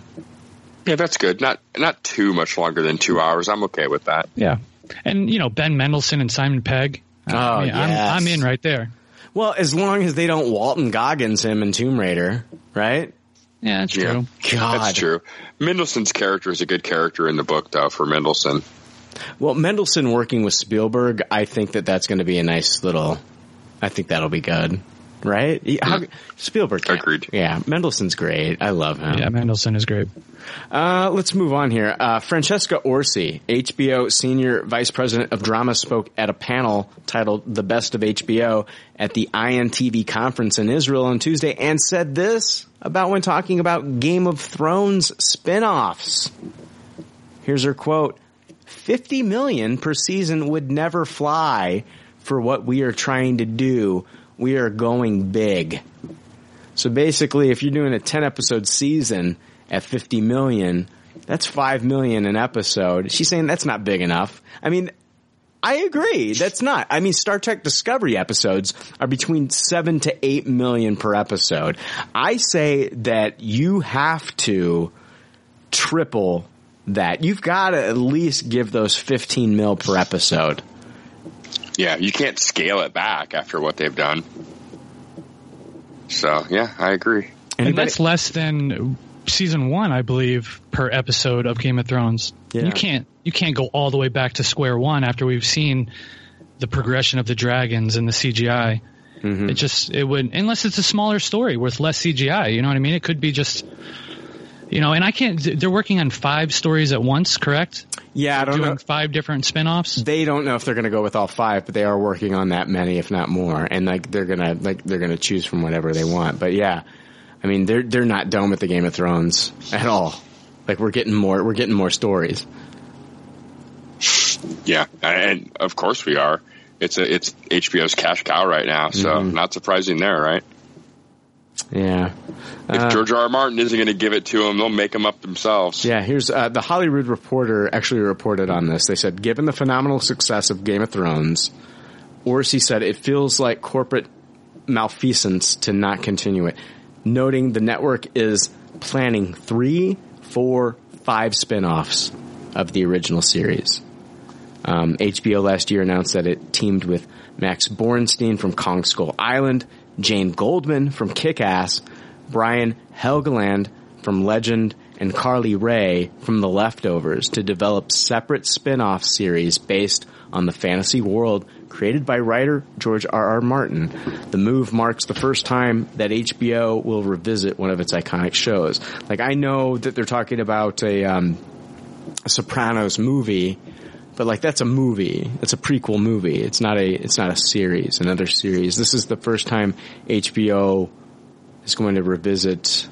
They're going to do a spinoff on one of their series. They can't let go of Game of Thrones. This is their moneymaker here. Yeah, makes sense to me. I'm not surprised. So I think we've all seen this coming, that they would have some kind of prequel or sequel or side story or something. It doesn't sound like it could be all of those, Jake, with 3 to 5 different spinoffs. Like, what are we looking at here? Like, are they going to have 2 of these going on at the same time? Or like, it feels like they've hired these guys, Max Bornstein from Kong Skull Island, Jane Goldman from Kick-Ass, Brian Helgeland from Legend, Carly Rae from The Leftovers. They're all working on different separate spin-off series based in this world that George R.R. Martin's created. This is fucking crazy. Yeah, I think they're going about it the right way. I mean, that's, to me, get a bunch of people working on a bunch of ideas, and like you said, and then you pick the best. Yeah. Well, so I think that's smart. You know, maybe only one of these potentially gets made, and they just want to cull from 5 different ideas. I don't think that's the plan, though. I think the plan is to have as many of these go to air as possible. I really do. I really do. I can't see multiple playing at the same time. I could see once every 3 months we'll get, with a month off, we'll get a new side story. So you're hiring Max Bornstein, Jane Goldman, Brian Helgeland, and Carly Rae just to work on something and then to abandon that. I think that they really want a whole Game of Thrones expanded universe and different shows. I don't think that they're just like, we're gonna have a battle royale of these writers in a writer's room and we're gonna pick from the best. I think I think that they'll have, say, the Helgeland one air first, and go 3 months straight, and then when that finishes, they'll have say a month off, and then another series will air. Okay, so you're talking The Walking Dead and then Fear the Walking Dead. Kind of, yeah. Okay, I get that. But I don't see, as a viewer, HBO knows that majority of the viewers are not that smart, so they're probably going to get confused with, if you have multiple Game of Thrones stories going on, that it's not the same thing. You know what I mean? Yeah. Okay. That makes sense. Yeah. I see what you're saying. Yeah, but I think they can clearly label it. It won't just be called Game of Thrones A and Game of Thrones B. Yeah, that's true. Fear the Walking Game of Thrones. What do you guys think that is? I mean, what do you think that they're going to go? Hundreds of years early. Do you have any inclination on any of that stuff? I think we're gonna see a lot of old Ned Stark, young Ned Stark. That story. Okay, I think that we're gonna see Robert's Rebellion stuff. If you're looking forward to old Ned Stark, you're going to be disappointed in the stories. Shut the fuck up! Shut the hell up, Eric. Spoilers. Oh, sorry. I don't know if they're going to do the Dunk and Egg stuff, or the Hedge Knight. Yeah. But I think that we're going to definitely get young Ned. I think that we're going to be hearing about in the news here within the next, couple years. They're going to have an article, Deadline reports that so and so has been cast as young Ned Stark. I think we're going to get that story. I think that that's definitely going to happen. As far as the other stories, I don't know if they're going to go into the future. It all depends on what happens with Daenerys and Jon Snow. Are they going to have a child? If they, or it's are they going to start off season 8 with Daenerys? One of Daenerys and Jon Snow getting killed at the beginning of that season. They could do that. You never know with this fucking show. People. That is true. That is true. People die all the time on Game of Thrones. So I feel like if they stick around, if both of those characters survives, or if Jon Snow gets her pregnant and she has offspring, that might be something that they explore later on down the road. I don't know, man. Your guess is as good as mine. Do you guys have any idea of what they could explore? Jake, you're a way bigger fan of Game of Thrones than even I am. I love this series, but you follow it a lot more. Yeah, I don't really know. I think you're absolutely correct. It's hard to tell. If they're going to go to the future, it's really hard to pontificate about that without knowing how the initial series ends. Yeah. But if they're going to go into the past, it's hard. I think a lot of people think they're going to do the Robert's Rebellion stuff. I think it's obviously you're going to pull in viewers if you have a character that they can connect with. So I don't think you're far off in thinking that they could do the young Ned Stark stuff. Yeah. So, I don't know. Ned Stark? A little bit of more like Dead Stark, right? Dead Eric Stark. Wade. I see what you did there. I hope they give it a little bit of breathing room, though. right now even we're having to wait a couple years between seasons. I don't want the show to end and then 2 weeks later I'm watching the new show. I do want a little bit of breathing room. Maybe I was getting a little, I mean, I understand that they have like 4 different creators working on stuff right now. And I mean, HBO does have the money to do that. So I get it. Like, I can't see 4 Game of Thrones shows running at the same time, or like even, like you finish one and like there's like another one. Like, like that's, even though Game of Thrones are like 10 episodes a season, that's basically, if you did 4 shows, that's 40 weeks of Game of Thrones. But I mean, to be quite honest with you, man, it's a lot of subscriptions to HBO. I mean, and you're trying to compete with Netflix, and Game of Thrones is a proven thing for them. But you also don't want to burn people out on it either. So it's one of those things where, like, I still watch Walking Dead just because I've been watching it for 7-8 seasons now. I'm not the biggest fan of like what the direction Scott Gimple's taken that series in. I especially hate what happened a couple episodes ago. But, and I hate that. I think Scott Gimple, anyway, I'm not going to get into that. But, I won't watch Fear the Walking Dead after the first season because I don't want to, I don't feel like I want to get, I don't want to trap myself into like where I am now with The Walking Dead 7-8 seasons in and seeing Scott Gimple fuck up characters that I love. Like, I love Carol. I love Daryl. There's some characters that I really love in The Walking Dead, and I feel like Scott Gimple is just like, he's like the kid in Toy Story, the next door neighbor, Sid. He's basically Sid. He got a hold of these characters that I love, and he's like ripping their heads off and putting them on different bodies, and they're acting the way that they shouldn't act.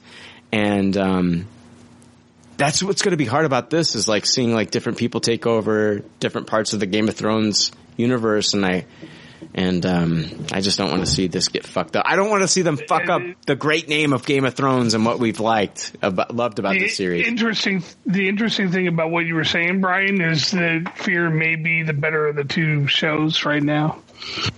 What, Fear might be the better of the 2 shows? Yeah. I've heard conflicting reports on that. I listen to a Walking Dead podcast. I don't listen to their Fear stuff, but I listen to they hate Fear and they hate the 3rd season. And I actually liked the 3rd season. Okay. I struggled with season 1. Season 2 was good, not great. I really hate some of the characters, but by season 3, I really thought they found their stride and they ended very strong. All right. So that's my take on it. It's subjective. Yeah, I get it. I have no opinion because I finished the first season. I was like, I'm out. I'm done. So if you just held on a little bit longer, hold on for one more day. Are you going Wilson Phillips on me now, Eric Wade? I'm just telling you, a couple more episodes and you would have been hooked. Sounds reminiscent of Agents of S.H.I.E.L.D. Yeah, exactly. yeah. I was just trying to convince him to get back in Agents of S.H.I.E.L.D. All right. Actually, I want to stop the podcast and listen to some old Wilson Phillips right now. All right. I'm in. Nice. Yeah. Wilson Phillips, man. What a collaboration there. Am I right? Oh yeah, the destined to be together. Absolutely. That was like, aren't they like the offspring of like super rock stars? You had like Beach Boys. Beach Boys, yeah. Yeah, Brian Wilson. Yeah. And I don't know who Phillips. Something Phillips. Something Phillips. Yeah. Oh my gosh. I don't know. That reminds me of that final scene in Bridesmaids when they're singing Wilson Phillips. That shit's fucking hilarious, by the way. Anyway. Wilson Phillips is one of my guilty pleasures, man. I would never admit it back in the early 90s that I enjoyed them, but I will now. I will do it now. I don't give a shit. I like me some Wilson Phillips. I also like me some Whitney Houston. So suck my dick. I don't give a shit. Yeah, nothing wrong with any of that. No shame. There's no shame. And I love Billy Joel. So kiss my ass. We'll agree to disagree that there's no shame. Fuck you, you rhino son of a bitch. guys, let's jump into some Marvel news. I'll play half the Marvel bumper. There we go. Half the bumper. Yeah, you got it. There you go. Yeah, you got all you're gonna get. Hey guys, I want to talk about Venom movie news. Jake, I'm gonna ask you, and Wally, Eric, I guess I'll trust you with this as well. Thank you. Yeah, the Venom film. It's set within. Hold on, guys. Is it set within the same universe as the MCU? Yes. No. Maybe. All right. The reason I'm bringing this up, guys, and try to stay with me here. I'm a little confused as well, okay? And I'll get to my point of confusion here in a moment. But 8 months ago, okay, let's break this down. Let's take the journey of Venom and the MCU and where the fuck they are with this movie and if it fits into the Marvel Cinematic Universe or not. 8 months ago, Amy Pascal from Sony was quoted as saying, "Here's what we're doing. All these characters are part of the Marvel comic book universe. In that universe, they are related to each other. Kevin Feige makes characters in the Marvel Cinematic Universe. These characters are separate, except for Spidey, who belongs in the Marvel Cinematic Universe, which is why he's there." Okay? So, at that point in time, she's gone Offspring. She's saying, you gotta keep them separated. But, okay. For now, John Watts, the director of Spider-Man Homecoming, in March of 2017, he said, quote, "Not connected to the Marvel world." So he's talking about the Venom movie not being connected to the Marvel world. Then Kevin Feige, the maestro of the fucking MCU, comes out and says, for now, there is no plan for Venom in the MCU. It's a Sony project. Okay? So then, in June, before the release of Spider-Man Homecoming, Amy Pascal was sitting down with Kevin Feige and said the Venom and Black Cat and Silver Sable films will be adjunct to the MCU. So it sounded like what she was saying is like Iron Man and Captain America wouldn't show up in those films. Venom, Black Cat and Silver Sable, which I think they've tabled that movie for now, but like Iron Man and Captain America would not show up in those films because they are with, Marvel Studios, but Spider-Man could. Spider-Man could show up in those films. And then after she said this, Feige quickly said, right now, Spidey is in the MCU. It's just Spidey. So he's basically saying it's just Spider-Man in the MCU. None of those other characters are in the MCU. And then Pascal finished up that interview saying Venom is a character that is closely associated with Spider-Man. She observed, and then she said there may be some day where you see them together. You never know. So that interview was awkward for Kevin. Like, there's a power struggle here. Kevin has basically 100% control of the MCU, and he's done a great job, in my opinion, shepherding in characters, making these films and then building a fan base around them. And he wanted Spider-Man to be a part of this universe. And if it was up to him, from the sounds of it, it's like Spider-Man, he wants him in the universe, but he's not sure. He doesn't want Venom to be a part of it at this point in time, like when they did that interview, because he doesn't know what Sony's doing with the character. So he doesn't want to be like, yeah, Venom might fucking show up in one of my movies. He's trying. Yeah, then it's a big pile of dung. Exactly, because he doesn't know. Now, Pascal, she's basically, with her statement, she's saying that we could see them together, basically meaning that she owns Venom and Spider-Man and she can do what she wants in her films. So basically she's saying, I can throw Tom Holland into my film, my Venom film, if I want to. And then that Tom Holland is also in the MCU. So if Tom Holland shows up in my Venom film, that means that Venom is connected to the MCU. I can do that because I'm Amy Pascal. Right? Yeah. Can you is there a power? There's a little bit of a power struggle in these interviews because Amy, like, even though Kevin Feige owns the MCU, like, he controls that universe, as soon as he gave Spider-Man access to be in the MCU, but Sony still has control of that character, Sony can still kind of like hold Kevin Feige over a barrel with this, right? Yeah, it's a weird situation. And I can't blame the Sony side. I mean, they're trying to make as much money as they can too. It's unfortunate if they do it by just aping off of, what Marvel's trying to do for them. But if they're making quality movies over there too, then all the power to them. Okay. So I know I've gone on a lot about this. Like, Brian, where are you going with this? Well, I'm getting to it, asshole. Has Kevin Feige now changed his mind on how he views the Venom film? I don't know if he's seen a rough cut. I'm speculating, guys. I'm asking questions. I'm not 100%. But the reason I'm bringing this up is because the actress Sope Aluko has been cast in a mystery role for Venom, according to Deadline. She played a role in last month's Black Panther film. She was the shaman in that movie. So she was the woman in Black Panther that was harvesting and taking care of the heart-shaped herb. That was, she was picked up by Killmonger. He choked her and threatened her and told her that she would burn the heart-shaped herb. So that actress that played that role in Black Panther has now been cast in a mystery role in the Venom film. So there are three ways to explain this. Number one, Feige has seen a cut of the film of Venom and he loves it and he's all in. He's like, all right, I'm going to give you a Black Panther character in Venom. And like they signed on to this, and this woman has now left Wakanda, and Wakanda is like known for their science and shit. And like this woman, like maybe like they brought her in there. I don't know. Number two, she's playing an all new character to the universe. She's a brand new character. Same actress, but playing a completely different character. And Kevin Feige has no problem with it because like she wasn't a big role in the Black Panther. Sony has no problem with it. They want her in this role. Okay. But I don't know.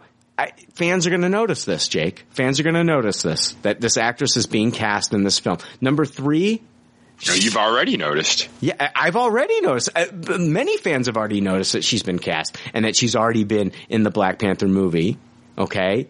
So it's like, I don't know. The only other explanation is that she's got a twin or a doppelganger. That's ridiculous. So I'm ruling that out. So basically, it's one of those two things. She's either a new character or she's showing up as her character as the shaman, her unnamed character from Black Panther in the Venom movie, and this definitely connects those two universes. Here's my beef with that. Let's say your theory's right, that Kevin saw the movie and he's all in, he loved it.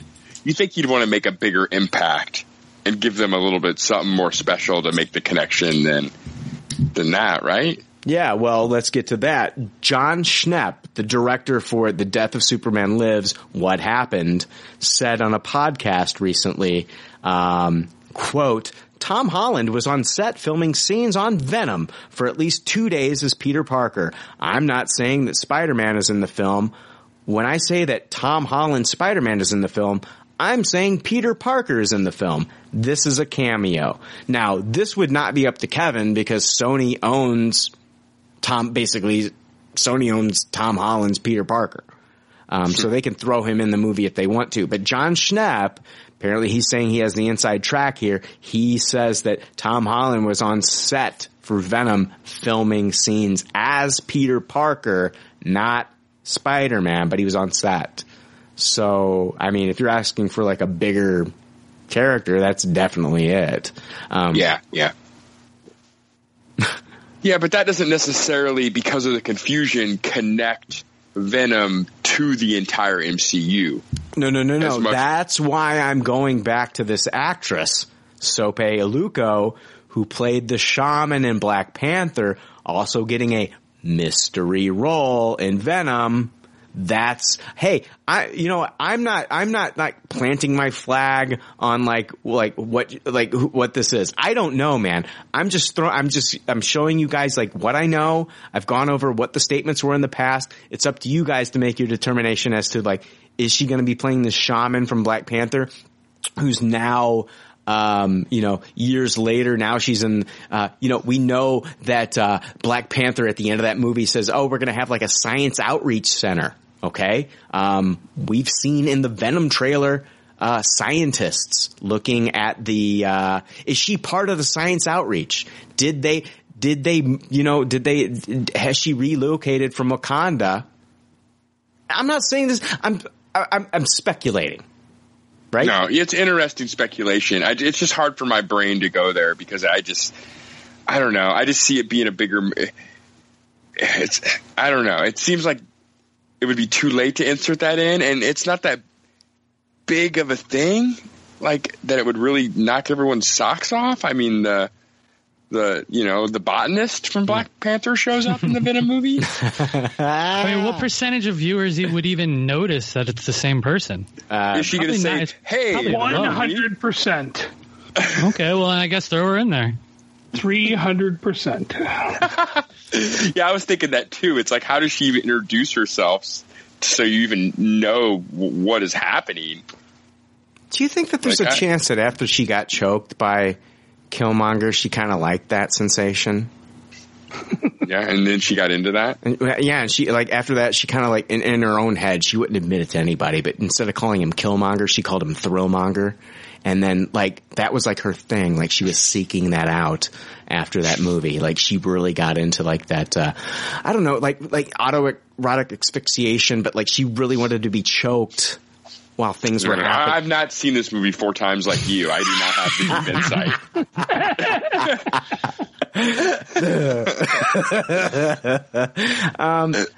Guys, do you sometimes I hate being in my position bringing these stories up because it's like, I'm not firmly believing that I'm not poo-pooing you. Yeah. I know I'm not poo-pooing you. Yeah. I'm having a hard time biting this. Sure. I think it's a little bit of well-wishing. Kenneth Choi, the actor Kenneth Choi, he played in the Captain America: The First Avenger. He played one of the Howling Commandos, Kenneth Choi. But in Spider-Man: Homecoming, he played the principal, who was like the descendant of like the Howling Commando character. Okay, he was like the great grandson, right? So This wouldn't be the first time that an actor has played a different role in the MCU, correct?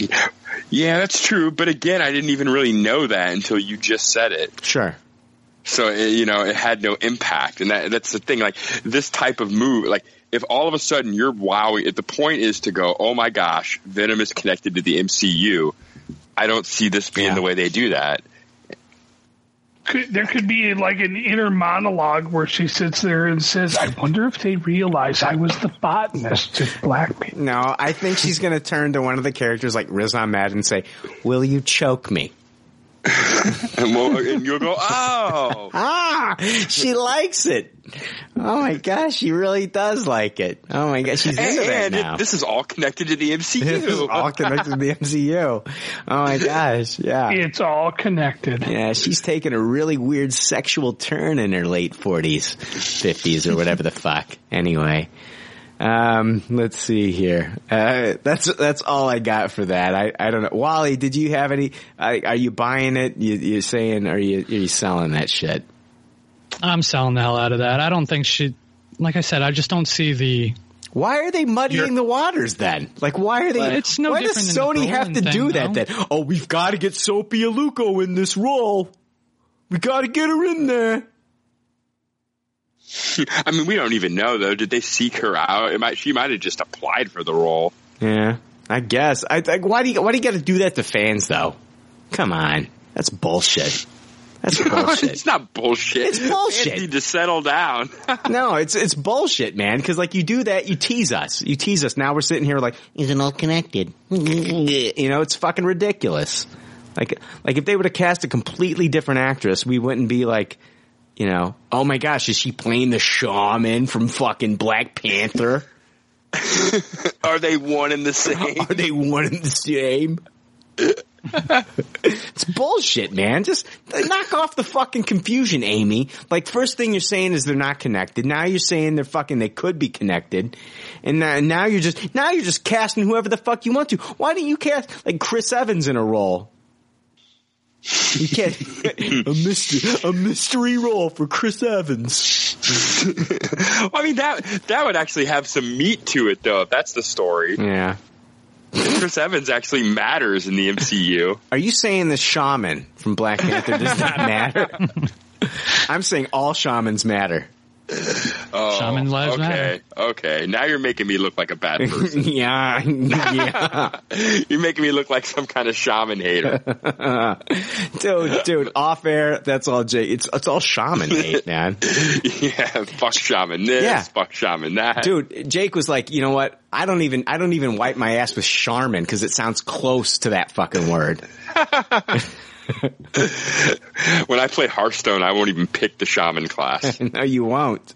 Let's talk about some Deadpool 2. We got this covered, had an article titled Deadpool 2 testing very poorly, Fox stunned by audience reaction. So the article then goes on to talk about test screenings for the film coming out May 18th. And it says, before we go any further, we advise taking this all with a grain of salt, as test screenings aren't always indicative of how final products will turn out. But regardless, here's what we're hearing. It all began when blogger Jeremy Conrad took to Twitter to post the following update. Fox screened Deadpool 2 tonight, and yikes. First reaction wasn't what I was expecting to hear. Not stopping there, he also went on to say that it was 30 minutes longer than the first one. The plot is lacking, and that the character of Vanessa is wasted. Unsurprisingly, Fox threatened legal action against him if he didn't remove his tweets, and so he did. But thankfully the studio wasn't able to get everyone. Another Twitter user, Mike Kalinowski, also took to the social media platform, revealing that Deadpool 2 is testing really poorly. They are stunned with the screening audiences are saying, I know people don't say much about it, but you cannot underestimate Tim Miller's contribution to getting Deadpool made. He was half of the equation. So Tim Miller, the original director of Deadpool, is what he's talking about. Elsewhere, Robert Burnett also chimed in on Twitter saying, from my perspective, with what I've heard, they've made a huge Alien 3 blunder with the story. Ouch. And it only gets worse, as few other now deleted tweets from various users also pointed out to the same issues. So there's been an update to this story, but I want to talk about this. These are, I haven't seen these tweets. Sounds like Fox wanted them deleted. So it's like, I wish I would have been able to see these tweets. That would, you know what I mean? That would have added a little bit more validity to it. Yeah, that makes sense. I find it weird that Fox would demand tweets like that be removed. It's one thing if you're showing footage that they don't want released yet, but to attack someone's opinion like that and forcefully get it removed, I don't know. Well, it's one of those things, like if people are going to a pre-screening, if the studio has them sign an NDA, they might not want them to even give their thoughts on it. Like, I know from like, you know, like we get access to watch these screeners. I'm embargoed from giving my, I'm embargoed from giving out plot details, but I'm not really embargoed from giving out, like, if I enjoyed it or not, you know? So it's weird. Like, was it one of those things where they were giving out plot details? I don't know. It doesn't sound like it. It just sounds like they said, like, I didn't like it. Yeah, Alien 3 blunder, so. Yeah. Huh. Is it like it? But from these statements, it sounds like, you know, the director switch, like we go from Tim Miller, who did the first film, to David Leitch, you know, one of the John Wick co-directors. Is it that big of a, that big of a deal? Like, that's going to ruin this film? I didn't think so at first, Jake, and now I don't know. Well, I mean, unfortunately, I think even a bad movie is going to make money fist over fist. I mean, it's, you know, Deadpool's going to make its money, man. Yeah, even if it's not good, it's still going to, everyone's going to go see it. Yeah, but that's also going to leave a bad taste in people's mouths when it comes time for Deadpool 3, right? Oh, and before that, X-Force. X-Force. Yeah, I want to talk about that. I read an article on Forbes on Deadpool, and it really made a lot of sense, Jake, about it's an article from Scott Mendelson. It's titled "Marketing Deadpool 2 as a Comedy Sequel is a Calculated Risk." I really thought that this was a very well written article, from Scott Mendelson. And the article basically, it goes on to like talk about like if the film plays like a superhero sequel, then the sky is the limit for this movie. It went on to say superhero sequels can sometimes make more than the predecessor. The article says, if it plays out like a well-liked comic book superhero sequel to a well-liked predecessor with at least a few added value elements like Josh Brolin's Cable and Zazie Beetz' Domino, then the odds are in favor of either keeping most of its audience or going up a bit. It may just do the less domestic, more overseas thing, especially if it sneaks into China this time. Which, guys, Deadpool is getting a China release like within the next couple of weeks. Like literally just now. For the first time. It took a lot of work to get it ready. A lot of editing. Okay, so this article later on, it says if it plays out like a conventional comedy sequel, that is a different story. There are few big comedy hits that spawned bigger comedy hit sequels like Meet the Fockers, Rush Hour 2, 22 Jump Street, or The Hangover Part 2. So those are comedy sequels that did better than their predecessors. Most comedy sequels do not make as much money, so I thought that this was a really smart, well-written article, basically saying like if the sequel is if it plays out like a comic book superhero sequel and they add some interesting story elements and characters like, you know, Cable and Domino, that the sky's the limit. But if it's played out like a traditional comedy, most comedy sequels, if it's the same jokes over and over again. Ghostbusters 2, I know it did well. And I know like, you know, some of these movies did well, but like, you know, they're not beloved like the first movie, and most of them don't make that much money as the original did. I mean, they point out like Meet the Fockers, Rush Hour 2, 22 Jump Street, and Hangover Part 2 made more money, but most don't. And I'll tell you, like, most of those sequels that I just read aren't, like, Hangover Part 2 is garbage in my opinion. And I agree. I liked Rush Hour 2 and I liked 22 Jump Street, but I don't know if they're superior to the originals. They're good. But I thought that Rush Hour 2 is definitely not superior. I thought that was a smart article. Yeah, it is a smart article. Deadpool is very genre bending when it comes to how it made its money. So it's interesting to think of it like that, as a comedy sequel rather than a blockbuster comic book movie sequel. Well, this was my worry 2 weeks ago when we talked with Joe Stark about the X-Force film. Like, I didn't want it to be just a Deadpool sequel, like Deadpool 2.5 or whatever the fuck. Yeah, you don't want it to run dry. And, you know, I've been worried about the Deadpool sequel since the beginning. I mean, it really lightning in a bottle, that first Deadpool movie. It just seems like a really tall feat to do just as good or better. Okay, well, let me give you the update on this. There was a article that came out the same day from comicbookmovie.com, and it was titled "Deadpool 2 is reportedly testing just fine, but there may be something in the sequel which upsets fans." So, of course, like, if you're a Deadpool fan, this is the article that you want to believe. I get that. I'm going to get you guys' thoughts on everything once I read this. But the article says, earlier today we heard that the first test screenings of Deadpool 2 had been something of a disaster, and that significant reshoots were set to take place as a result. Well, it's now been made clear that the information was inaccurate, and the source was far from reliable. While a number of other reporters and outlets have also weighed in to clear things up, as a result, fans can seemingly stop worrying. Well, mostly, according to Marvel Studios News, they've heard multiple accounts from people who have attended a Deadpool 2 test screening who loved what they saw, while Collider Steve Weintraub points out that the scores from these screenings are high, and each managed to do over 90. Here's what Steve Weintraub from Collider said. He said, "Have seen a completely untrue report of Deadpool 2 testing poorly.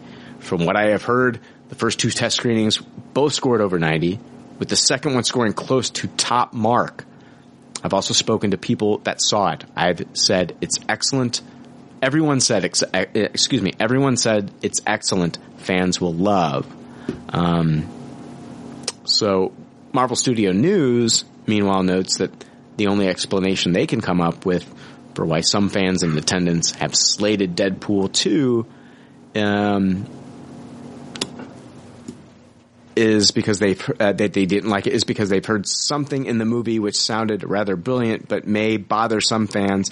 They don't divulge more details because it would be considered a big spoiler, but it's similar to Iron Man 3's Mandarin twist in terms of how controversial it could end up being. It said that it doesn't actually relate to someone's identity. So Cable's delusional and he's not really from the future. No. I mean, I don't know. I read this article too, and I found that very fascinating that it possibly is basically just this thing that's going to make nerds upset is why people may be spreading these rumors. That's fascinating. That kind of makes me more excited, that news, though. Eric, this is your most anticipated comic book movie of the year, if not movie of the year. What are you thinking about what you're hearing here? You know, it doesn't really change anything for me. I mean, the fact is, you know, they said the same things about Justice League going in, and those, I mean, obviously were way off the mark. Mm-hmm. No, honestly, in all seriousness, I think I'm not that worried about it. I do have concerns about this is the first time I've heard thoughts along the lines of it being, you know, will it be more of a comic follow up than a superhero movie? And that's an interesting notion because it's true. How many comedies have you seen where the second one lived up to the first one when the first one was great? It's not that many. I'm sure they're out there, but like I can't like Caddyshack 2. No, not really. So I don't know. That worries me a little bit, but bottom line, I'm still going to go see it. I'm going to expect great things and just hope it doesn't disappoint. There, you know, a lot of people took the original report and they were like, okay, yeah, this movie's destined to fail because there's these reshoots that are happening with Deadpool 2. Like that's after these screenings, like these people saying that they didn't enjoy the film. There's all these reshoots that are happening with Deadpool 2. So what's funny is that, okay, what I'm hearing about these reshoots is both crowds that saw the screenings said that they love Josh Brolin as Cable. Josh Brolin, what a fucking summer for this asshole. Fucking, he's gonna be Cable in Deadpool 2.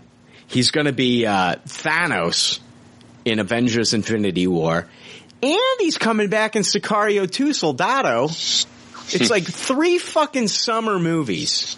This 2018, this guy's going to be fucking mopping up, I think, this year. Anyway, crowds, they love Domino, but they said that they wanted to see more of both characters in the movie. So this is not, I mean, this is not bad things. They loved Cable. They loved Domino. They loved these characters. They want to see more. So everyone in the audience, when they were giving notes, is that like what they wanted more Domino. They wanted more Cable. So the studio was like, okay, that's what we'll give you. We're going to add more of these characters into these reshoots.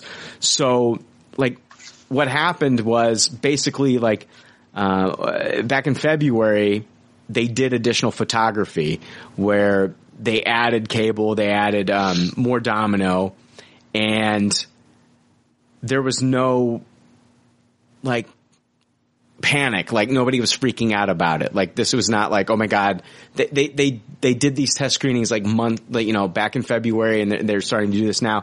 Like people were concerned that the reshoots. People were concerned that the reshoots were done recently, like. These apparently they were done months ago, not in February.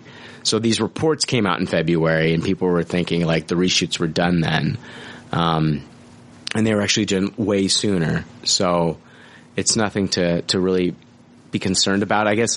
Brolin had mentioned that they were shooting in snowy Vancouver, and when these reports came out. And apparently for like people that live in Vancouver, it hadn't been snowing in Vancouver for a while. So that kind of confirms that when they were shooting in Vancouver, which all the shooting happened in Vancouver, like those reshoots happened back when it was snowing, and there was no snowing going on in Vancouver in February. So that's just all bullshit speculation then. Yeah, from what I mean, if I had to lean towards like one side, I think that the initial report of it like failing with test audiences is mostly bullshit. Like some people might not be happy with like some of the decisions that were made in the film, but like I would go with like the majority of people watching it and really enjoying it. Yeah, that's where I'm at with it too. So I find it hard to believe that it's something so alarming that many people are off put by it. Yeah. Wally, you got any thoughts here, Chief? I'm pretty much with Jake and Eric that it doesn't really sway me too much. This kind of goes into the folder of, the Venom thing where it's, is it this or is it that? Is it, is Ben Affleck leaving? Is he staying? Mm-hmm. It's kind of the same thing. They have my money. I'm going. You know what I mean? So I don't know. People seem to nerd rage about just about anything these days. So I don't really let that affect my opinion. Breaking news, actress Sope Aluke, who played the shaman in Black Panther, has now been cast in the Deadpool 2 film in reshoots now. Let's move on into... I still don't think that means it's connected to the MCU. She's just a popular actress. She's very popular. Yeah. All right, let's move on into DC news and wrap this bitch up. Last night, Batman destroyed my vagina. And now the leftovers are going to destroy DC News. It's time for DC News, you fucking pieces of shit. All right, really what all I want to talk about here in DC News is Ava DuVernay has... last week I mentioned she had no interest in doing a Star Wars film, but apparently she is interested in doing a New Gods film for Warner Brothers. So last week we reviewed A Wrinkle in Time. That's a movie that she did, and she did Selma a couple years ago. This news comes from Deadline. She's closing a deal with Warner Brothers and DC to direct a big-budget screen adaptation of The New Gods, the creation of revered comic book impresario Jack Kirby. The studio has set Cario Salem from Chasing Mavericks as the writer. He'll craft the narrative and work closely with DuVernay. She unveiled a New Gods connection late last year when she responded to a question on social media on who her favorite superhero is. Big Barda. Many reasons, was her reply. Big Barda is one of the New Gods and the wife of Mr. Miracle, also a Kirby creation. She's also stronger than her husband. She was born on Apocalypse. I want to talk about this a little bit. Eric, I'm going to start with you. How do you feel about, okay, have you seen anything Ava DuVernay's done, and are you familiar with the New Gods? Are you excited about this at all? So I haven't seen anything she's done. I am familiar with the New Gods, all from Justice League and Justice League Unlimited. Did you watch Superman, Batman, Apocalypse? You've seen that? Yes. Okay. Yep. Yeah. And then Superman the Animated Series. I don't know how much of those you guys watch, but there was a lot of Apocalypse, a lot of Big Barda stuff in all of that. Big Barda was actually a recurring character quite a bit. So I like him. I mean, I can't say that I'm super knowledgeable about that world. I'm much more knowledgeable about Apocalypse than the New Gods themselves. So I'm interested to see what they do with it. I can't say I mean, bottom line, if Warner Brothers' name is on it, I'm going to question how good it can be until we see them get more consistent in producing quality movies. I think that this is a clear indication, though, to me, that they pump the brakes on Justice League 2 coming out soon, and that they're going to set up an actual story for Darkseid, right? Yes. Sure.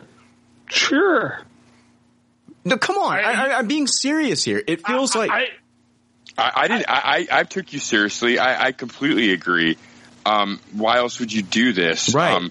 The only thing confusing to me is with her not wanting to do Star Wars, I kind of thought it was because she just didn't want to be part of multiple movies that she wasn't making.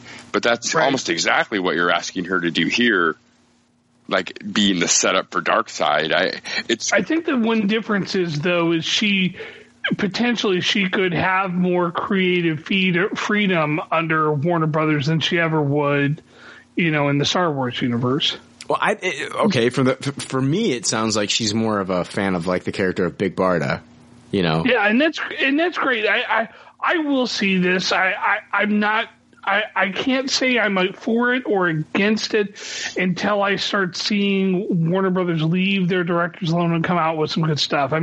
We've also, right now we've still got a Joker origin story coming, and it's just a shit show over there. And until they seem to get their shit together, I'm just going to be lukewarm on announcements like this. Dude, I totally understand. It's one of those things where like, I've seen them come out with quite a few movies now. I've only been a fan of 2. But I'm trying to look at, like, I don't know if this is going to be a good movie or not, but like, I think like the only thing that this is telling me is that they're serious about not just like they learned their lesson. Like, okay, we had our first Justice League movie. It didn't go over the way that we wanted to. We were like dead set on like bringing in Steppenwolf and then like that shepherding in like Darkseid. I feel like they're pumping the brakes a little bit here. Like they're pumping the brakes on like doing that. And they're really wanting, if they're gonna bring Darkseid into this universe, which is not 100% if New Gods is even gonna be connected with like the main DCEU. But like if they are going to do it, like they're going about it and trying to set up this character the right way. And I think like they could have something here. They really could have something here. They've got a really good talented director in my opinion. And I think that this is an interesting enough story to tell. I don't think that Kirby was like the best storyteller, to be quite honest with you. God, no. But this was some wild shit that he was bringing up back in like, when he left Marvel and was doing the New Gods. He was dropping acid when he wrote these stories. Absolutely. But I think it's cool. If you can have somebody make some sense of this shit, it's kind of a cool story. You've got like, basically you've got the first world, which was like, the original gods, the old gods.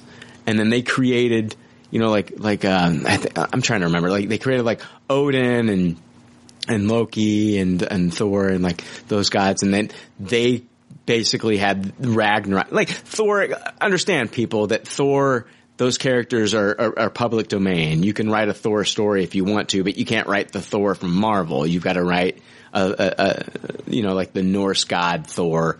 You can't bring Iron Man into your story and shit, okay? But Thor is a public domain character as far as I know.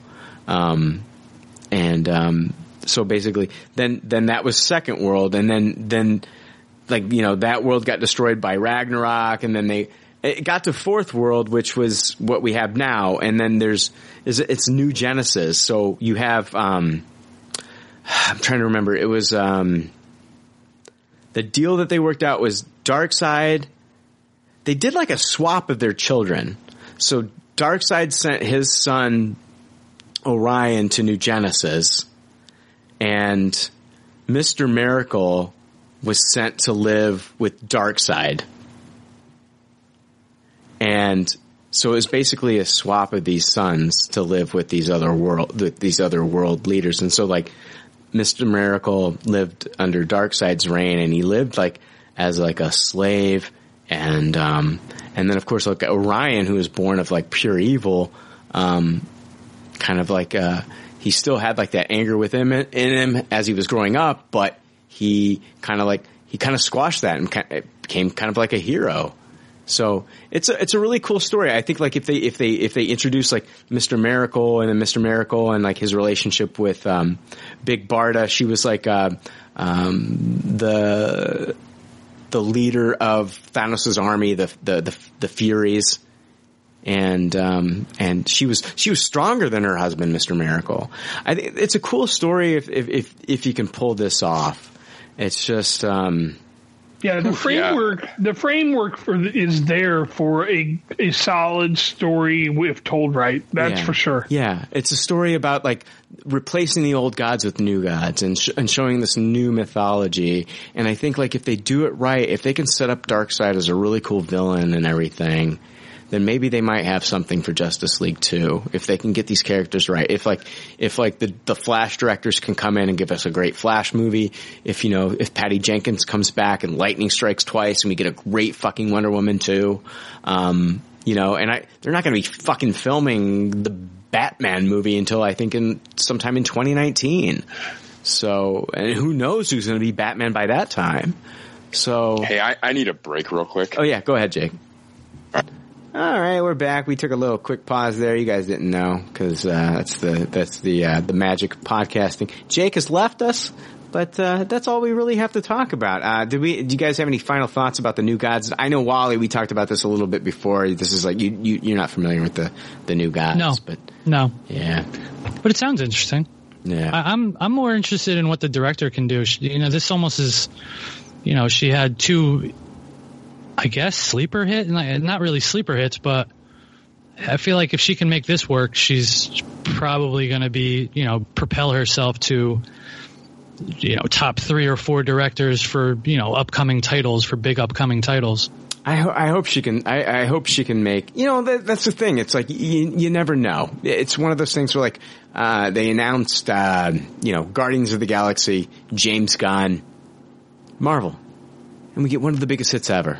Yeah. So it's like, who knows what Ava DuVernay is going to be able to do with the New Gods. I want to see her turn this into something good. I mean, I'm hoping that, part of me, like the rumors that I'm hearing that this is not directly connected with the DCEU makes it a little bit, it makes me more hopeful because I felt like, as much as like Wonder Woman's a part of the Justice League, I felt like that Wonder Woman movie was not really connected to anything we've seen before. It was its own standalone movie. And I think that's why I enjoyed it so much. It wasn't bound by all the other bullshit that had been happening, in Batman v Superman or Suicide Squad, So, we'll see. I hope New Gods is good. Man, what the fuck, man? Eric, okay, let's say it sucks, all right? Let's just say it sucks. When the fuck is Warner Brothers going to pull the plug on this and just say we're done? Like, let's fucking just stop this shit, stop the bleeding, and let's just reboot this shit after 5 years or something. They may do that at Flashpoint. You never know. Yeah. They may reboot it now. I mean, I'm about done trying to guess at what that studio is going to do. I mean, you only hope at this point is that somehow they stumble onto the right formula to get to right the ship. Yeah. Either that or someone else buys them out. I mean, there's been rumors of that. So yeah, that's true. It seems like they make bad decision after bad decision, and at some point, enough people are going to get fired that someone's got to eventually start going in the right direction. I honestly think that their biggest problem was they were chasing, they need to listen to TLC. Don't go chasing waterfalls. I feel like they were chasing waterfalls, and they were chasing after what Kevin Feige was doing with the Marvel Cinematic Universe. They were like, you are killing it with the music references tonight. I just want you to know that. You're killing it. Am I killing it in a good way or in a bad way? I'm not saying any more than you're killing it. You're just killing it. Right. No, I agree with you. They need to stop. I mean, we said that from almost day one. Yeah. I mean, it was like, stop chasing after Marvel. Yeah. Don't go after Justice League as your third fucking movie. Well, sit back and take your time and develop these characters and give us some good movies and quit. Well, for God's sake, quit giving everything to Zack Snyder. I think it just goes back to, I really think that they should abandon their expanded universe and just go back to making individual movies. I agree. At this point, I don't care if, Superman ever interacts with Batman ever again, in the movie universe. Just give me a great Batman movie.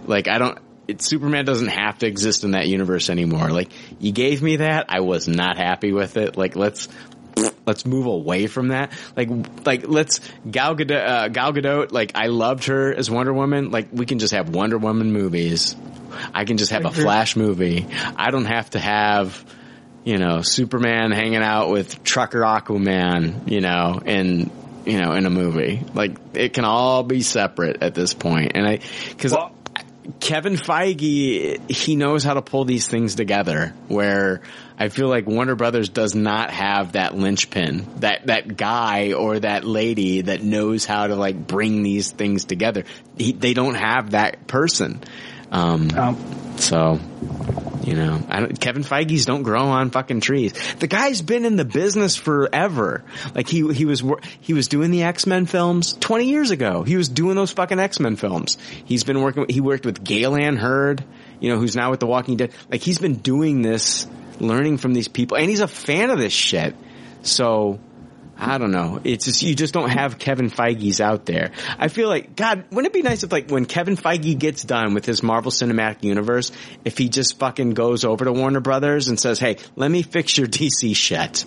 Okay? Oh, no joke. You know, like, I would not be opposed to that at all. Like, Kevin Feige just shows up on Warner Brothers, like, you know, a doorstep and said, and you know, and the DC, I would love to see the DC fans that have been bitching about the Marvel movies being too funny. And I would love to hear their fucking reaction if Kevin Feige shows up to Warner Brothers when he's done with his phases of the MCU and shows up to fix the shit going over on at Warner Brothers. I wonder if their reaction would change then. If they'd be, oh no, Feige's gonna come fuck up the DCEU, or if they'd welcome him with open arms and say, thank God, and he's our fucking savior. You know what I mean? Fix this shit. Right? Right. I mean, I would love to hear what they say if Feige showed up to Warner Brothers. The same people that have been complaining about the humor in the Marvel Universe. It's just too silly sometimes. But then I guarantee you they'd welcome him with open arms. It's just like all these people that hated Michael Jordan for years. But if Michael Jordan would have joined the Knicks, fucking New York Knicks fans would have been rooting for Michael Jordan, I tell you that much. Oh, yeah. Look at Cleveland and LeBron.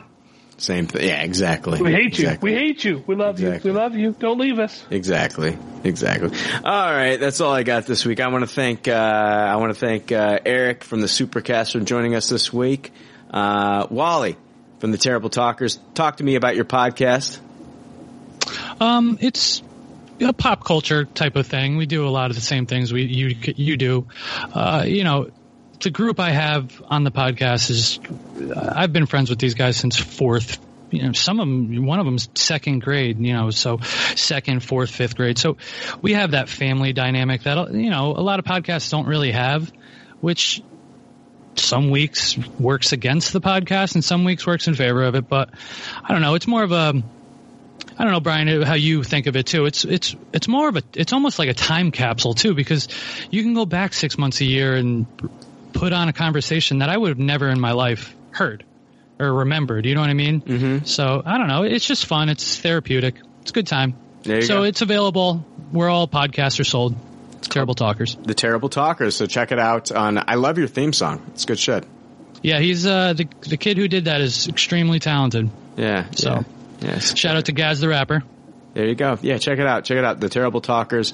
Also check out Eric Wade on the Supercast with Joe Vitale and Jordan Leakin and David Isaac. All good podcasts. So thank you guys so much for joining me this week, and definitely check out our bonus episode on the Infinity War.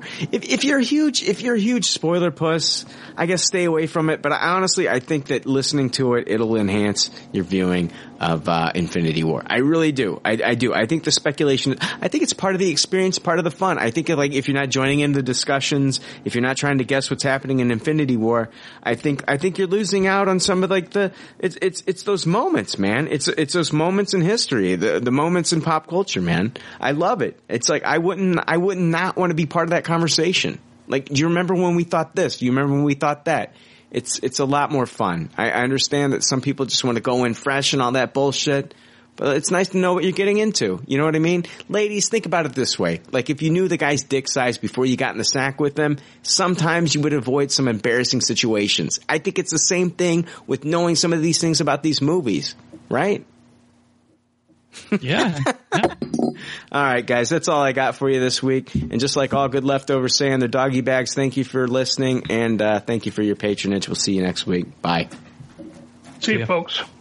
Thanks for listening to Pop Culture Leftovers. Congratulations. I don't know how you did it. I couldn't do it. You people need a t-shirt saying, I just listened to 2 hours of nonsensical crap. Anyway, if you'd like to reach the Pop Culture Leftovers cast, you can email them at comments@popcultureleftovers.com. You can also follow them on Twitter at PC Leftovers or like their Facebook page. They'd love to hear from you. They're all pretty sad and lonely. One of them is homeless, but I didn't say that. There's already like 7 million podcasts talking about pop culture and all that. Makes us happy like shooting at a womp rat, but it's all been done before. We don't want to be a copycat. We're the leftovers picking up the scraps dropped by the cool kids. It's a trap. Good and toss it, good and taste it. Do we love it? Hey, let's face it, can't erase it. Let's embrace the Tupperware party. Subculture spill over like a vulture. Carry over counterculture, pushover, pop culture leftover. And with the uncool kids, what's to say? It's already been said. Leftover. Pretty sure that the only talent is the band that's singing this. Pop culture leftovers. Podcasts that are original and good have already been done before, so we should separate the wheat from the chaff. And we're the chaff, the crap, even though we're the shit. Woo! We're the leftovers picking up the scraps dropped by the cool kids. It's a trap. Good and toss it, good and taste it. Do we love it? Hey, let's face it, can't erase it. Let's embrace the Tupperware party. Subculture spill over like a vulture. Carry over counterculture, pushover, pop culture leftover. And with the uncool kids, what's to say? It's already been said. Leftover. Pretty sure that the only talent is the band that's singing this. Pop culture leftovers. Pop culture leftovers.